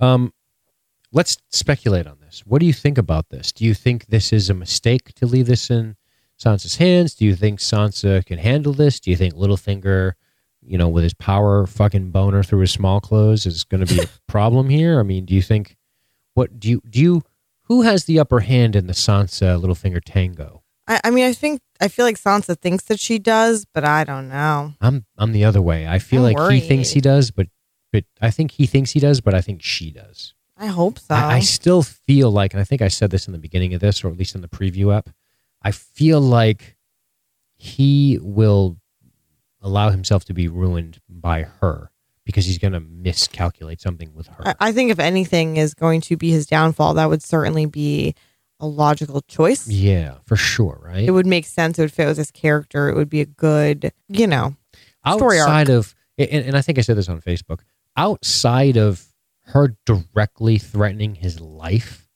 because I think he's a survivor, I think that she is going to come out on top in this. But who knows? There could be some nobility in Littlefinger we're not seeing. Maybe he makes some kind of great sacrifice for Sansa in the North. I don't know. Time will tell. And then I'll be like, I love Littlefinger. He was my favorite the whole time. At least you admit it. Yeah, I know. Let's go to King's Landing. If the Mad King's daughter takes the throne, she will destroy the realm as we know it. So Cersei's starting her smear campaign. Smart move by Cersei. She addresses essentially House Tyrell and the bannermen of House Tyrell, which of course one of them being Tarly. Yeah, I remember that guy, that bro. That guy, yep. He was not too kind to Sam, let us not He forget. said, don't eat no more bread. But besides that, he said, I'm going to kill you unless you go join the Night's Watch. So, Like, what's worse? Kill you, don't join Night's Watch, don't have more bread. It's a toss-up. Nowadays, people would say, the fat shaming was so terrible. That's so much worse than him saying he's going to kill him. But I'm not going to go there. That fat shame will stay with him forever. The fact they that kill him, he's just dead, guys. That's so fucking right. I love it. So anyway, Cersei talks about the heathens, the Dothraki heathens, the unsullied, the shores. Remember the Mad King, his daughter is no different. I will protect the people, but I need your help. We must stand together, all of us. And that's when Randall Tarly says she has 3 full-grown dragons. How do you suppose we stop them? Wait, Samuel Tarly said that? No, Randall Tarly. Oh, I said Samuel Tarly. I probably did. He just said, oh my. Qyburn says, well, I like how Randall's like, what are we going to do? And Cersei looks to Qyburn like, holy shit, you're on the spot. Hey, do you know how to answer this question, asshole? And that's when Qyburn speaks up and he says, well, we do have a solution maybe here. It's a secret. But what do you think of Cersei's rhetoric? Smart move, yeah? I think the way she's speaking is smart, but I think that she still doesn't have enough people to do anything. Yeah. And Randall Tarley is not even on board with this because he banged Olenna Tyrell at some point 100% because he's like, you know, Jamie, I have a special relationship with Olenna Tyrell, so I don't know if I can go against her. And yes, his son's name is Dickon. I feel like we talked about this during the dinner scene. Like, Dickon. People in the chat want us to talk about that being his name. Well, it's his name. Not much more to say. All right. Coming at you with a hot take. With a highbrow humor. Randall Tarley. Oh, God. Yeah, he's a jerk. He was pretty mean to Sam. He's just mean in general. But anyway, Jamie and Randall talk. So this kind of breaks up. She does her thing. Jamie's like, let me talk to you. Mano a mano. Let's get this out here. Okay, bribes him. With power. He just bluntly asks him, what side are you going to fight for? He also flatters his ego a bit, mentioning how he defeated Robert, the only person to ever defeat Robert in battle, which of course was the Battle of Ashford, which was on his way to siege, which he was on his way to help siege Dragonstone, I believe, and he defeated Robert at the Battle of Ashford. I don't think it was too devastating militarily. Robert just had to retreat because he got beat up pretty good. Yeah. Mace Tyrell took credit for that fight, by the way. He's such a douche. Good thing he got blown up. Good thing. The fiery justices of... anyway. Serves you right, Mace Tyrell. Just kidding, that was mean. But Jamie bluntly asks what side he's going to fight for, and they kind of go over this whole thing. Jamie asks him, I need a ranking general, and I want you to destroy all of Cersei's enemies. And that's when his old flame comes up, Olenna Tyrell. He gets that spark in his eye, right? Olenna, you say? Olenna? I can't go against her. That one time. But I'm a Tarley. That name means something. We are not oath breakers. We're not schemers. We don't stab our rivals in the back. Or cut their throats at weddings. And then Jamie's like, you want to be Warden of the South? Or whatever the fuck we just tell us fat sons will murder them unless they join the Night's Watch. And also they can't have bread, guys. Don't forget about the bread. We are so honorable by telling our sons we'll pretend they fell off a horse and died. Damn. Yeah. Big time honorable. Yeah, but then Jamie's like, oh yeah, I know you love Olenna Tyrell and you banged once, but you probably never will again. So what if I give you a bunch of power? Then what side do you want to fight for? And Randall's like, tell me more. And I like how I like when Jamie's like, oh, yeah, you must be Rickon. And he's like, Dickon. Like, I feel like they're trolling. Why is that so funny? Because we're fucking children. But I feel like the show made it a joke, like on purpose, like to be like really lowbrow. Over in the corner, Grey Worm's like, I don't get joke. That's fresh. Tell me about this box munching. Dickon, do you know? I don't know. I got no. So anyway, that's so fucked. Yeah, this has been a terribly inappropriate podcast. Yeah, well, I hope. I don't know. Yeah, no one in my family ever listens to. Too late. So, you swore an oath to the crown as well, Lord Tarley. Jamie admits that Olenna was great once, but now she's broken. Yeah. She wants revenge so badly that she's brought Dothraki to our shores for the first time in history. This definitely gets Tarley's attention. Yeah, he's like, fuck those Dothraki. Because he's so old school. He's racist. He's that against Dothraki. kill your weak son old school, you know? Oh, yeah. I know you don't like my sister. Okay. This is where Jamie has this self-awareness that I appreciate. He's not so blinded. He knows Cersei. This is another indication. I understand how she is, guys. Trust me. I fucking live with her. And I fucked her. I live with her. Okay? I get it. You don't have to tell me, pal. She's a little kind of fucking crazy. I get it. Okay? She throws things a lot. I feel like this is what Dean says about me to other people. Wow. Oh, I get it. So, yeah, I know you don't like her, but you have to make a choice. Do you fight with us? When the war is won, we will need a new Warden of the South. Bing, bing, bing, bing. And Randall's like, this sounds like a good job for me. Yes, I'm a bald white man. Power sounds good. He's got the meanest, evilest looking face, which is like why I like the casting. Like if you I just like- look at yeah, him, you're like, yeah. you old curmudgeon. Like you are a mean man. Like you would never go to him and be like, Grandpa, tell me a bedtime story. You'd be like, holy fuck, I hope Grandpa doesn't come for Christmas this year. Yeah. At Like- his house, all this X's on all the pictures of Sam. Dude, yeah. Oh my God. And, Yes. like, hearts around Dick on. This is awful. But- this is terrible. Here's what I will say. Lord Tarly is a great commander. Robert Baratheon was until he got fat and poisoned and killed by a boar. And he was an alcoholic. Robert Baratheon was a great battle commander in the canon, and Tarly is as well, and Tarly defeated him, and that's a big deal. You're not going to find... I don't know how many great battle strategists are in Dany's camp, to be honest with you. With Jorah gone and in Barristan dead, I don't feel like she has a lot of great military commanders outside of Yara. Yeah, and she's now kidnapped and probably soon dead. Yeah, so... Sorry. That's one thing to think about. The dragons are definitely a force equalizer or force multiplier, big time. But there's also the combat. I feel like your better generals are in Westeros. I know the Dothraki are formidable, but they're fighting on completely unique terrain. I don't know how many castles the Dothraki siege. I'm going to guess 0. So, I mean, this is a big win if Tarly goes with them, is my point. Yeah, I guess. So let's go to let's go below King's Landing. Okay. Where's that? Below King's Landing? Yeah. What do you mean, where is that? Where's below? Oh, like literally below. Literally, underneath. I thought you were like talking about the map and you're like, all right, let's go to this new location. It's right below King's Landing on the map. And I was like, shit, I haven't studied the Game of Thrones map in a long time. Old Town is south of there, but we're not there quite yet. Yeah, exactly. Fair. Cersei and Qyburn looking at dragon skulls. They discuss Balerion the Dread. I love this scene.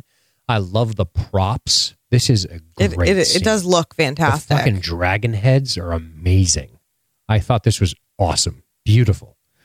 Aegon rode across the sea, the beast that brought the 7 kingdoms to yield. Powerful, but not invincible. Right.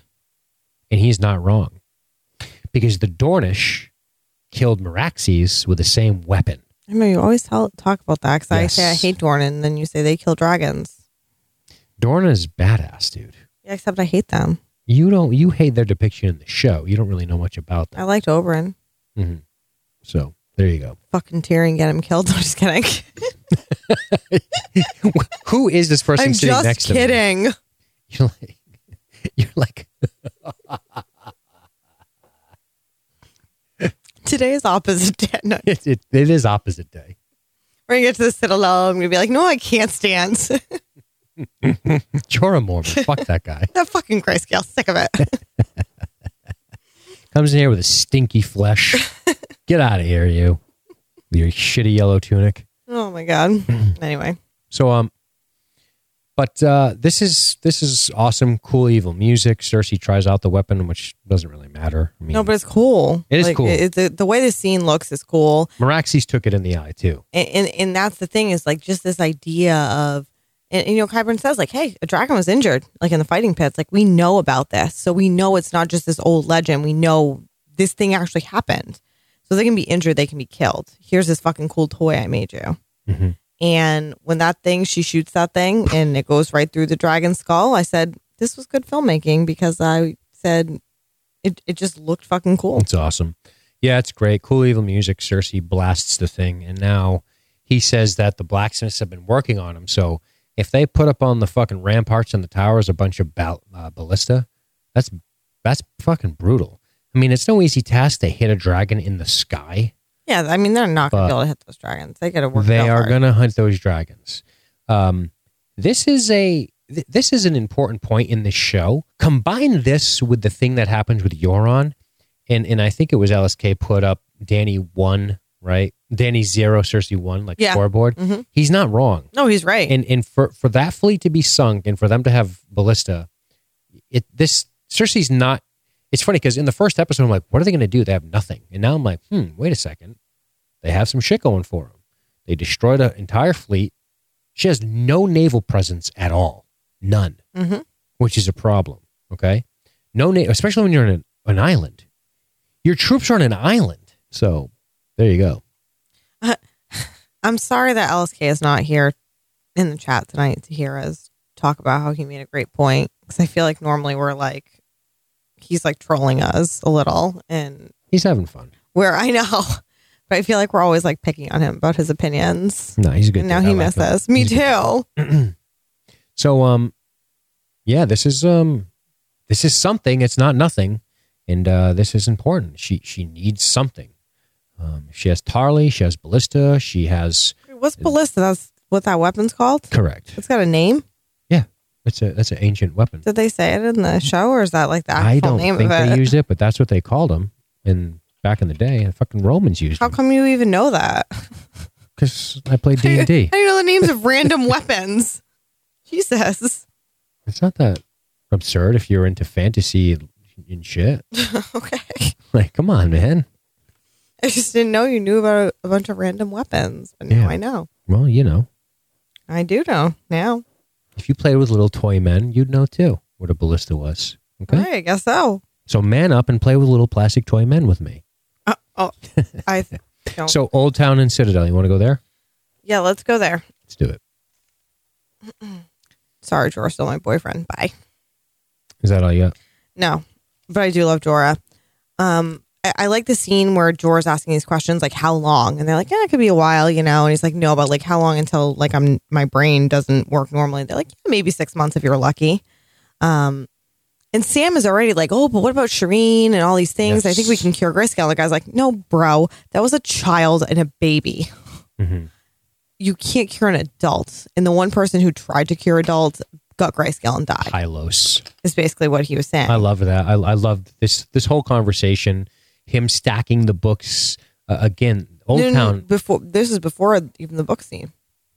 This is when they're in the room with Jorah. Oh, right. He tells him of his affliction. Yes, I'm sorry. Right, and he basically says it can only be cured. Like that headmaster guy is like, hey. Archmaester was like, hey, you can cure it in babies, but not adults. And Sam's like, no, I've read all these books. And he's like, no, bro. That guy died at Grayscale. It's dangerous. We don't allow it. Sorry, bye. And then he leaves the room. He also tells Jorah that he could live 10, maybe 20 years, but his mind will be fucking mush in 6 months. Yep. Sam. So here's what I love about Sam. Sam is a very empathetic person, and he's always, he never gives up when it comes to helping somebody in need. With Gilly at Craster's Keep, that was a huge fucking gamble. Exactly. And this is the thing about this is Sam is doing all this like, no, I think we can cure Grayscale, and here's all this thing, and I read into it and all this, blah, blah. And he has no fucking clue who Jorah is at this point. Right. And he still wants to do it. Right. That's why Sam's so great as a character. In the moment when he realizes who Jorah is, when he's like, hey, should we notify your family? And he's like, I'm Jorah Mormont. Like, it doesn't matter. Bye. Yeah. And Sam's like, oh my God. Yep. Which if Lady Mormont, I hate to tell you guys this, but if Lady Mormont knows of why Jorah was in trouble with the North, specifically Ned Stark, it's because he sold people into slavery, which is why he's in trouble. Then he probably doesn't have a good reputation with her either. I hate to say it.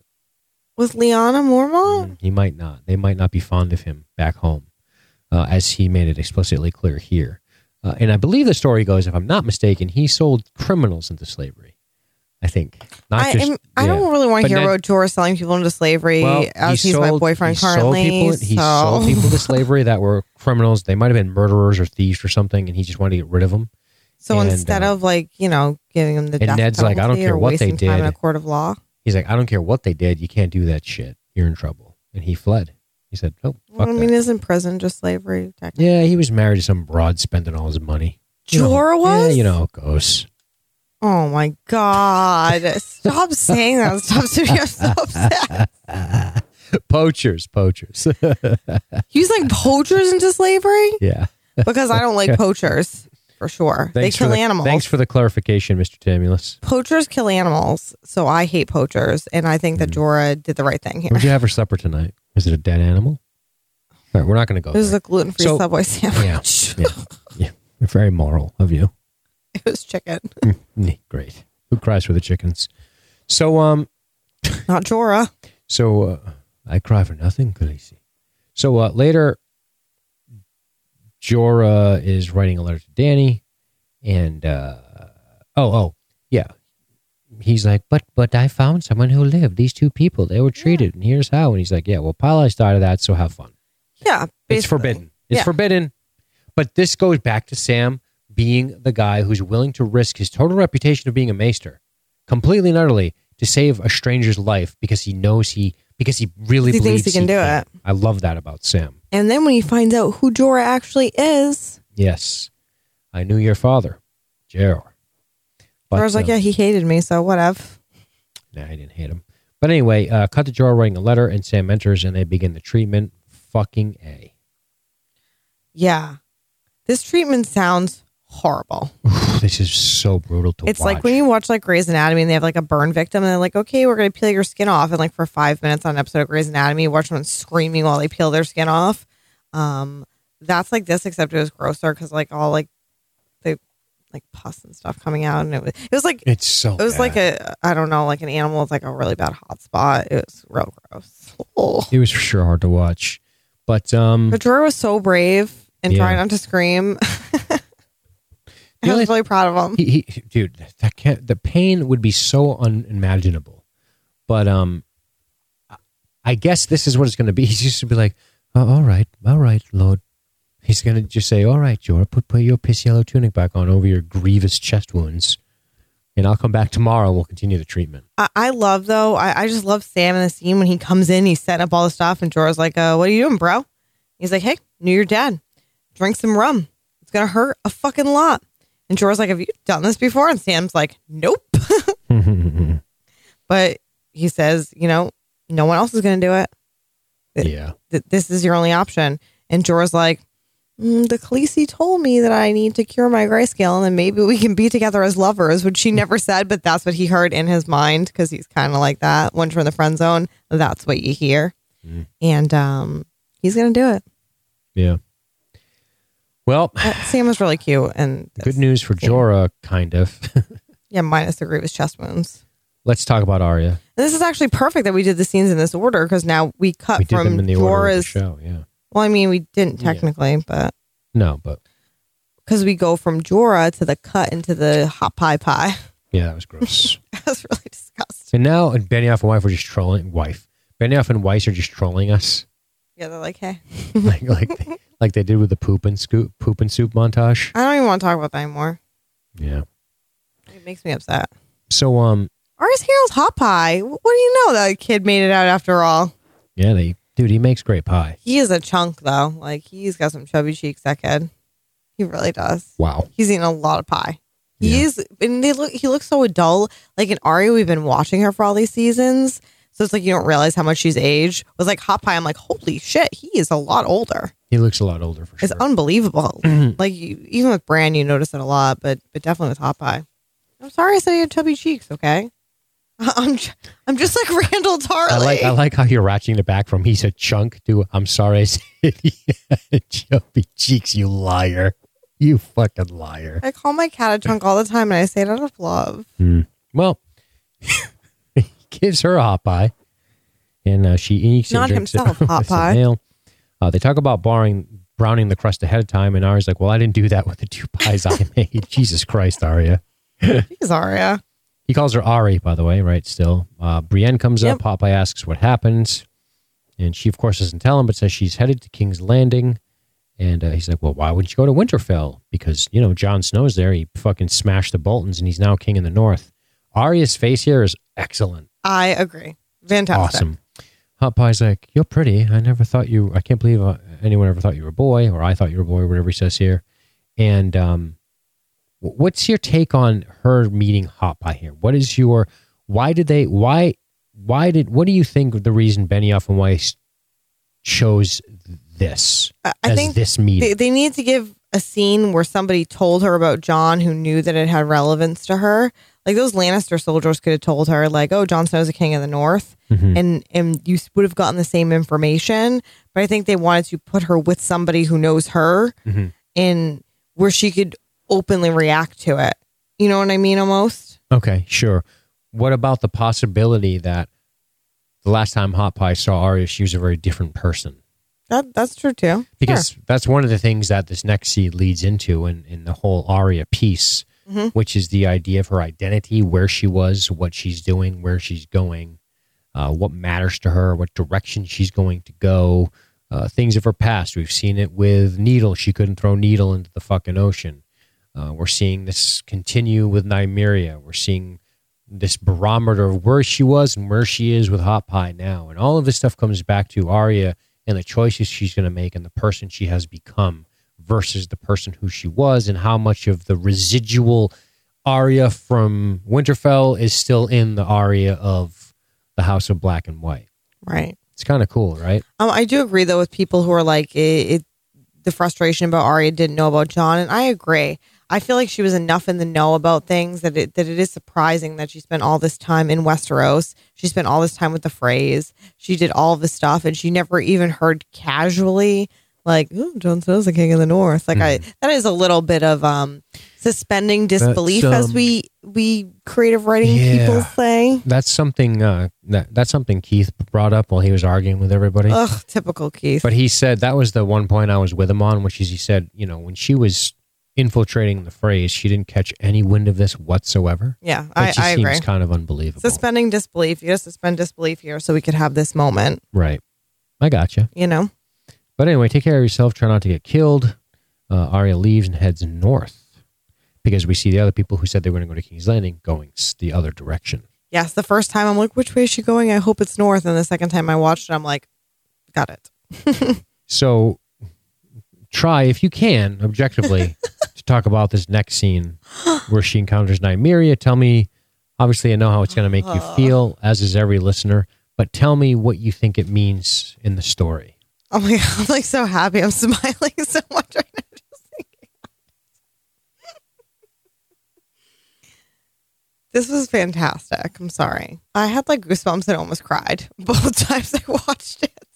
It's definitely emotionally powerful. I love this for a lot of different reasons. And again, I'm like smiling and like getting all excited, and I'm going to try to be objective and talk like a normal person and not like someone who's like, oh my God, a dog that knows its owner. Yeah, it's more than a dog. I know, but whatever. Anyway. So this is what I like about this. I think this works in a lot of different ways, and I think that it is important, and it's important to Arya's journey, which is that she is out in the woods. She's surrounded by a pack of wolves. And at the head of this pack of wolves, normal wolves, not giant dire wolves, is Nymeria. Not my cat, the dire wolf. In my notes, I wrote, I legit cry. This is what I like about this. Arya goes from being nervous to immediately having this recognition of that this is Nymeria. She kneels down, she puts her sword down, and she speaks, it's me, Arya. I'm heading north, girl, back to Winterfell. I'm finally going home. Come with me. A quick note on this scene. It's unlikely that anyone would sneak up on a fucking faceless man unless it was a pack of fucking sneaky animals. Like that, I thought that was cool. I was like, damn, who the fuck is sneaking up on her? And then you start to think, holy shit, it's going to be wolves. But continue. Yeah, as soon as I saw one wolf, I was like, oh my God, Nymeria.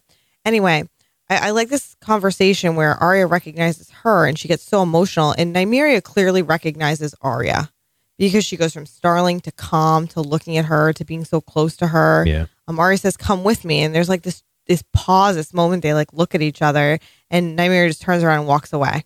Mm-hmm. And there's this moment of like Arya like completely devastated. And in my notes I wrote, as am I, because I was also devastated. And then this little Maisie Williams, or whatever the hell her name is. See, I don't know anyone's names tonight. They're real names. What a good actress she is. Mm-hmm. And again, and I watched the after thing with Benioff and Weiss, and they're like, all that matters is if she can get this right or not, because she's sitting there with CG. It's just about her face. She has to, with her face, convey from devastation to understanding. And she does it so well. Like she has this realization. And then when she says, that's not you. And without even understanding this connection of what she says to Ned Stark, because I didn't fucking remember what she said to Ned Stark in season 1. Nobody did. But it didn't matter.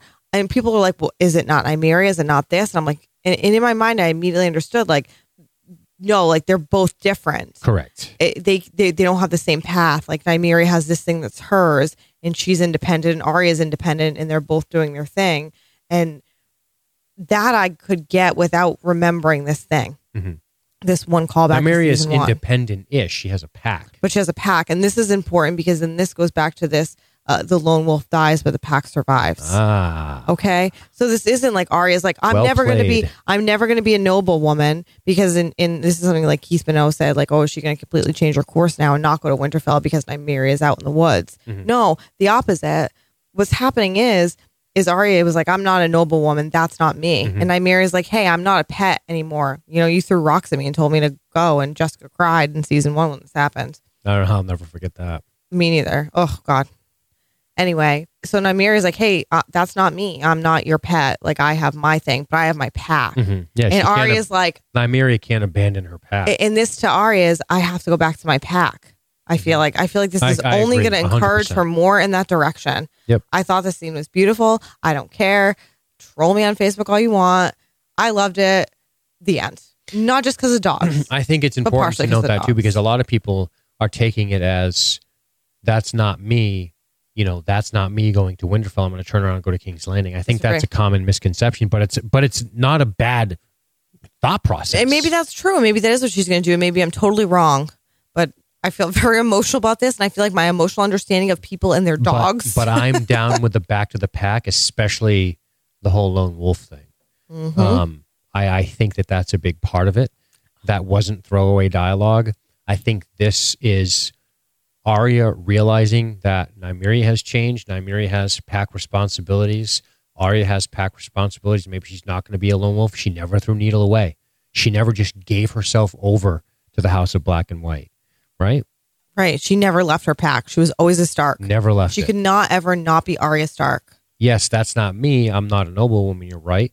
But I think she needs to go home and be with her fucking family, because at the end of the day, all of this trip, all of this shit was all for that. First, it was survival. I need to escape. I need to get away.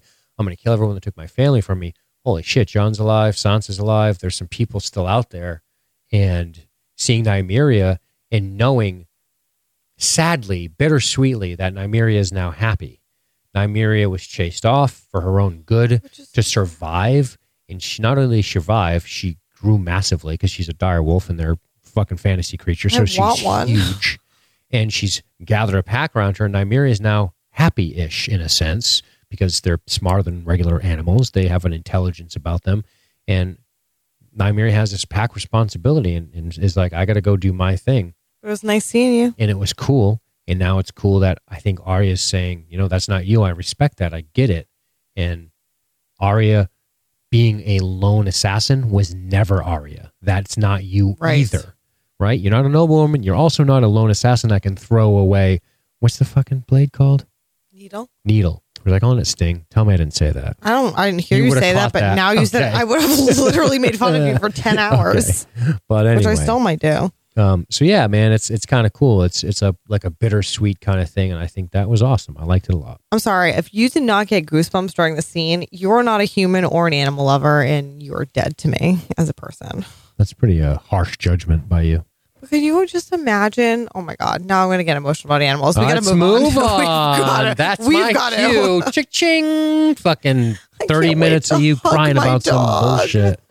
So you're on Surprise Attack. I don't think we've seen the last of Nymeria, though. Do you? No. You're on Surprise Attack. Sorry. Okay. Yeah, this show's pretty fucking awesome. So here's the good news. In a few minutes, Euron's about to rid the world of some shit dialogue from the Sand Snakes. Oh my God. They're the fucking worst. Mama this, mama that, mama. Shut up with the fucking mama. I'm going to kill this person. No, I'm going to kill this person. No, I'm going to do this. Oh, my mom. Ooh. Shut up. We hate you. I'm glad 2 of you are dead because I didn't like you guys anyways. Hate the Sand Snakes. Bye. Monkey Punch says lots of people name their swords, in which case I just think of the Hound retorting, yeah, they're all cunts, or whatever he says. Right? People name their swords. That's good shit. Anyway, the Sand Snakes are the worst. They're about to be dead. Thanks, Euron, for taking care of that for us. Let's talk about it. Yeah. Are we confirming on the prettiest one, Obara, still alive? No, Obara is not the prettiest one. Obara is the manliest one, and she's for sure dead. I don't know their names. Bad Pussy. Is Bad Pussy alive or dead? We don't know. Okay, we don't know. She is. That wasn't her hanging from the bow of the ship? No, it was the other two girls that were hanging from the ship. Okay. It was the two girls on the ship were the ones we saw Then killed. she's definitely still alive because they would have showed the third They one. probably took her, and maybe she's going to reunite with Braun, and then he'll get killed because he's my Deadpool. That would be fantastic. So she is still alive.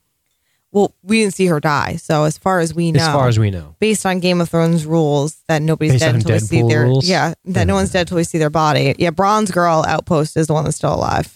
Yeah, she grew her hair long. She's the most likable cute. one. Why? Because you saw her boob? For sure.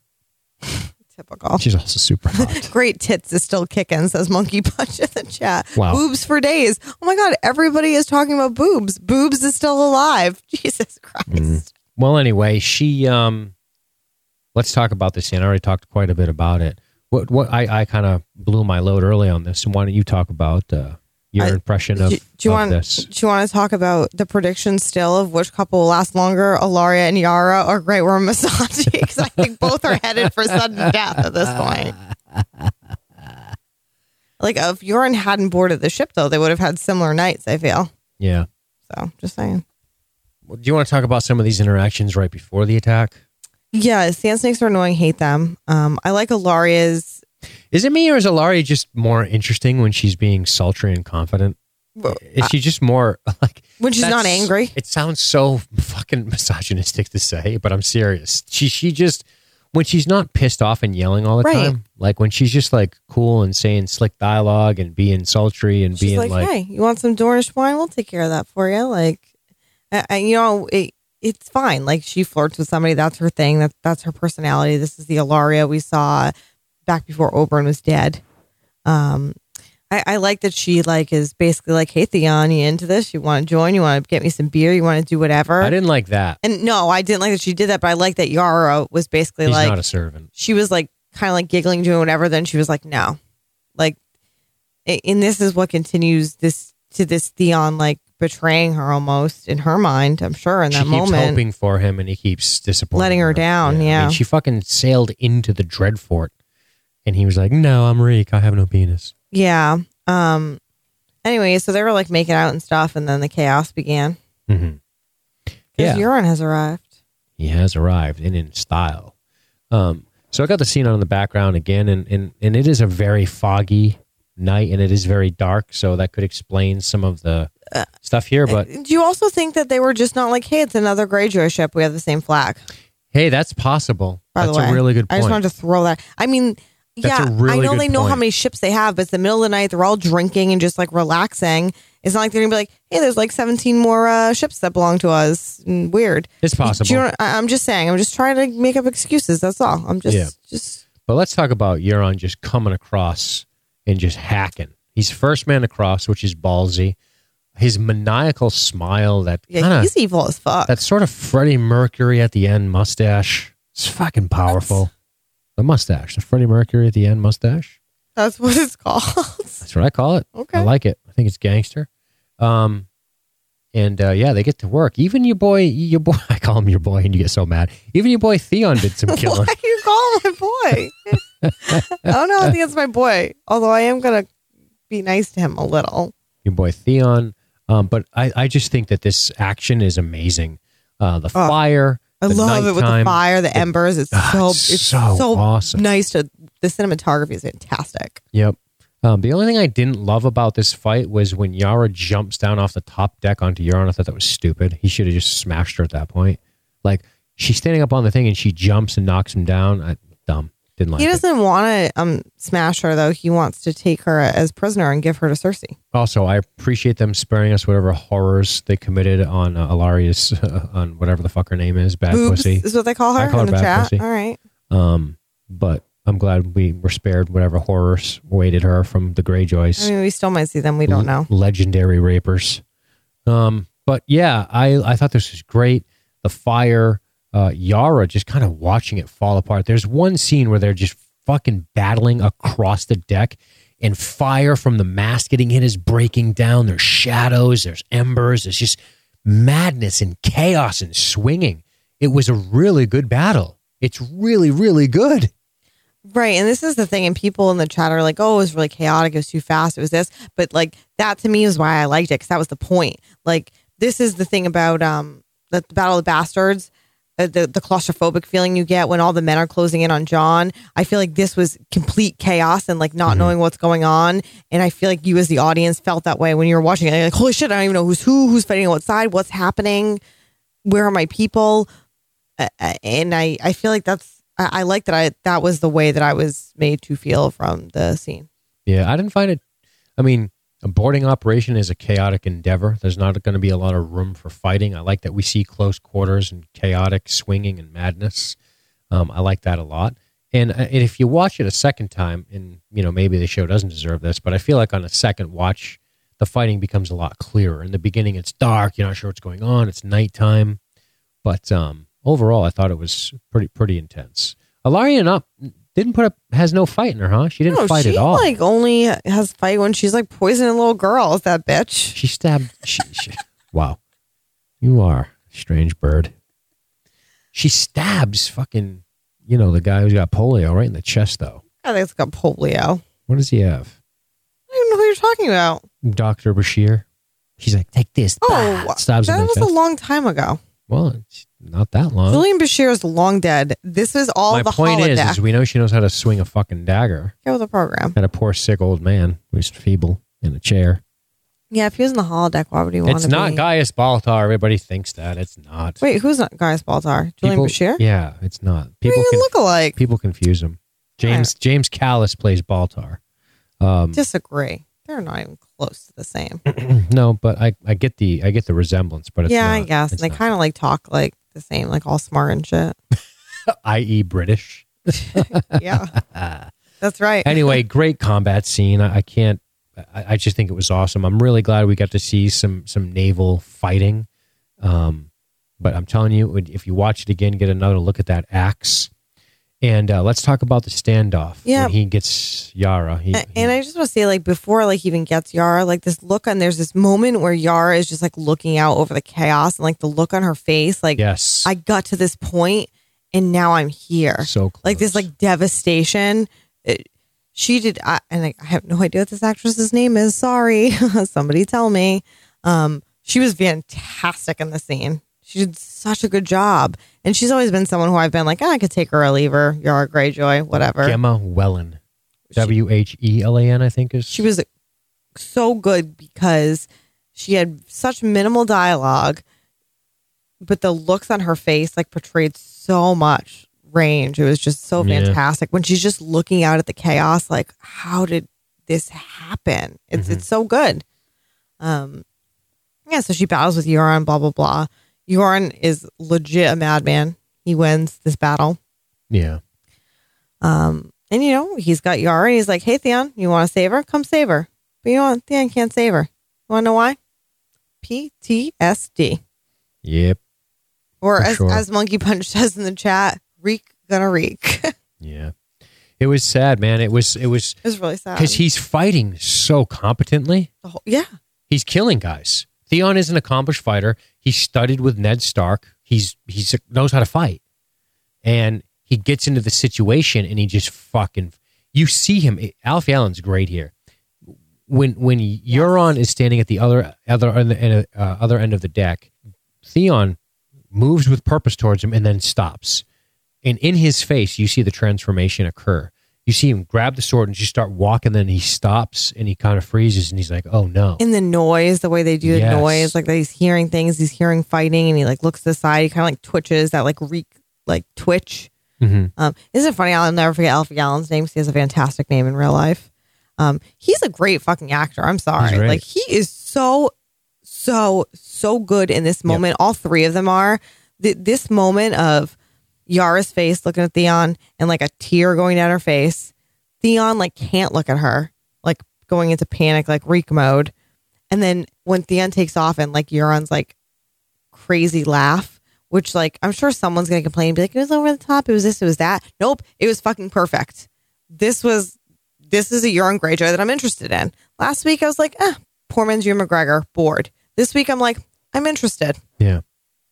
I just feel like this moment between the three of them was fantastic television. Right. And everyone was perfect in it. Yeah. I loved it. What a great closing moment. We spent so much time.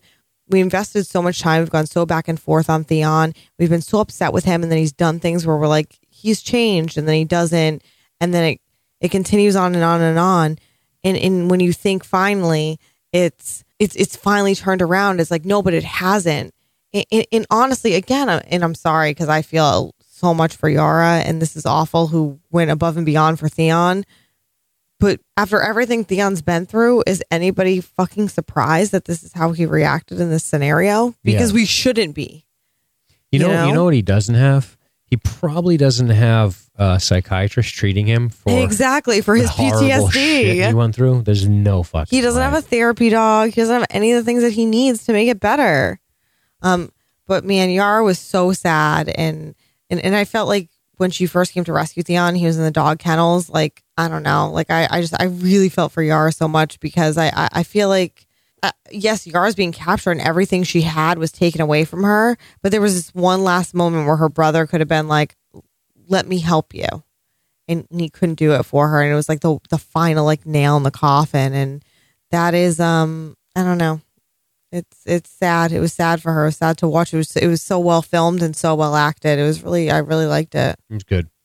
He's awesome, and he just fucking jumped. He doesn't even do like a sweet dive. It wasn't even like Tommen. Like Tommen did a way better dive. He did like a shitty, we just got hit with a torpedo, jump off the fucking boat. He like cannonballed into the water. He does a shitty fucking Dunkirk off the deck of the boat into the water. He's so scared in that moment.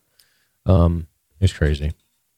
Fade to black or cut to black. Hard to black. Boom. Yeah. Right to the credits. What's his name? Gendry or Gendry? How do we say it? I know. Everyone's made that joke. He's going to row and he's going to, yeah. I like that Everybody's joke. made that joke. I like that joke. And I hope it really happens because that'd be funny. That's all I'm saying. All right. That's the end of the episode. Finally, this podcast was only an hour longer than the episode itself. We've only doubled the episode's runtime in talking about it. Yeah. That's beautiful, isn't it? Good work. So let's talk about It's very problematic. some listener comments. You want to do that? There's so many, though. I don't even know where to begin. Okay. So, Do you know where to begin? yeah, I mean, there's a ton. There's a I couple. know. There's a couple I have in mind. Oh, I don't have any of mine, so I gotta look real quick. I'm going to read Nate Tamulus. This episode didn't bring up an interesting question. Why was Varys trying to bring Viserys back as a king? He knew he sucked and would probably be worse than the apathetic Robert. I suppose he also saw Joffrey waiting in the wings, but still. Good question. Good question. Maybe he just didn't know who else to support in that moment, so he did what he did because he's Varys. I don't know. That's a good question, though. His speech about his loyalty being to the people was brilliant, makes him one of the most noble of the characters. He also makes no excuse for the assassin that was sent, when I am pretty sure he also sent the former head of the Kingsguard over there as well. No begging forgiveness, just taking the valid questioning and putting it all on the line. Dany's response is also great, telling him to bring her failures up to her face to face. I don't think she realizes how Aerys the Mad King dealt with such people, but then she threatens to burn him. Am I the only one getting concerned with Dany's attitude and behavior? Just a vague uneasiness, I guess, but I have concerns. That's a very good point. How about you? I feel like we kind of discussed that. Yes. Why all the Sansa hate? She was probably right about Jon staying in the north, and again, everyone spoke their minds, but accepted Jon's decision when made. Sansa has successfully stymied Littlefinger for the 3 seasons. Why is everyone concerned she's going to fall under his spell now? She saw him manipulating her aunt's feelings too, and then toss her crazy aunt out of an airlock.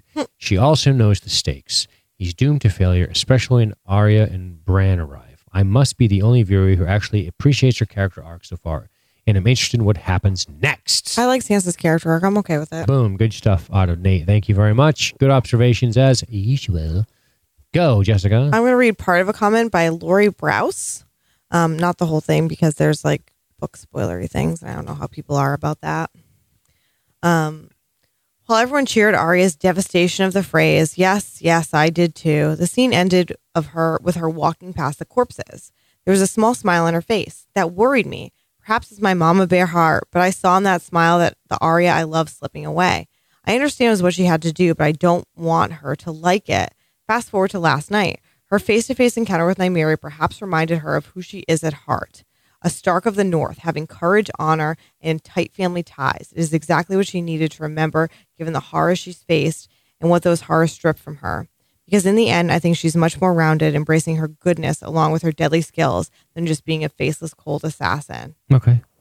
It's awesome. I thought that was a good comment. I absolutely think that's good. And then she says spoilery stuff. So No from the spoilers. book. Yeah, get out of there. So if you want to know about it, just read that comment. Awesome. We had the conversation about the spoiler thing the other day. I also had a separate conversation. I asked people what they thought of Miss Sandy and Grey Worm. I didn't even read that. Most people said that they thought it was a bit long, but it was also a bit nice and sweet. That seemed to be the general consensus without me going off and reading another 37 comments. So yeah, good stuff. All right. Any final thoughts you want to say about this? This episode was fun. I thought a lot of good stuff happened, and I'm excited for what is to come next. I'm excited for the meeting between Dany and Jon, which I imagine will happen at 9:55 next Sunday when there's approximately 3 minutes left in the episode. Because you know that they're not going to lead with that shit. Just like they didn't lead with Jon Snow coming back from the dead, guys. So I look forward to that. So I actually look forward to that, not next week, but the week after.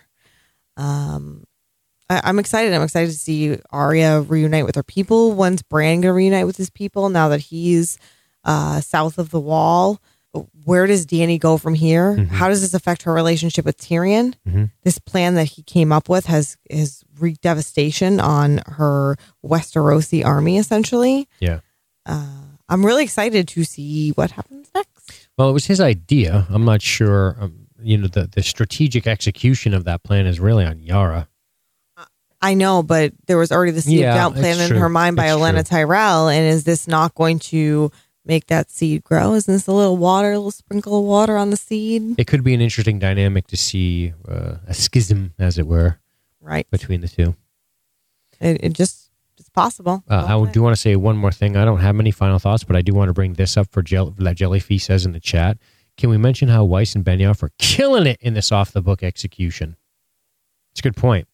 There's no book to go off of. I know they talked to George R. R. Martin. I know there's definitely some deviations, but damn, man, think about that. They don't have their binky to go to outside of they can make a phone call and be like, what do you think of this to George R. R. But I think that's a really good point. They are killing it. I'm so happy with the first 2 episodes already. I think they're doing a great job. Right. The fact that the show, when it was following the books exactly and it was fantastic is one thing.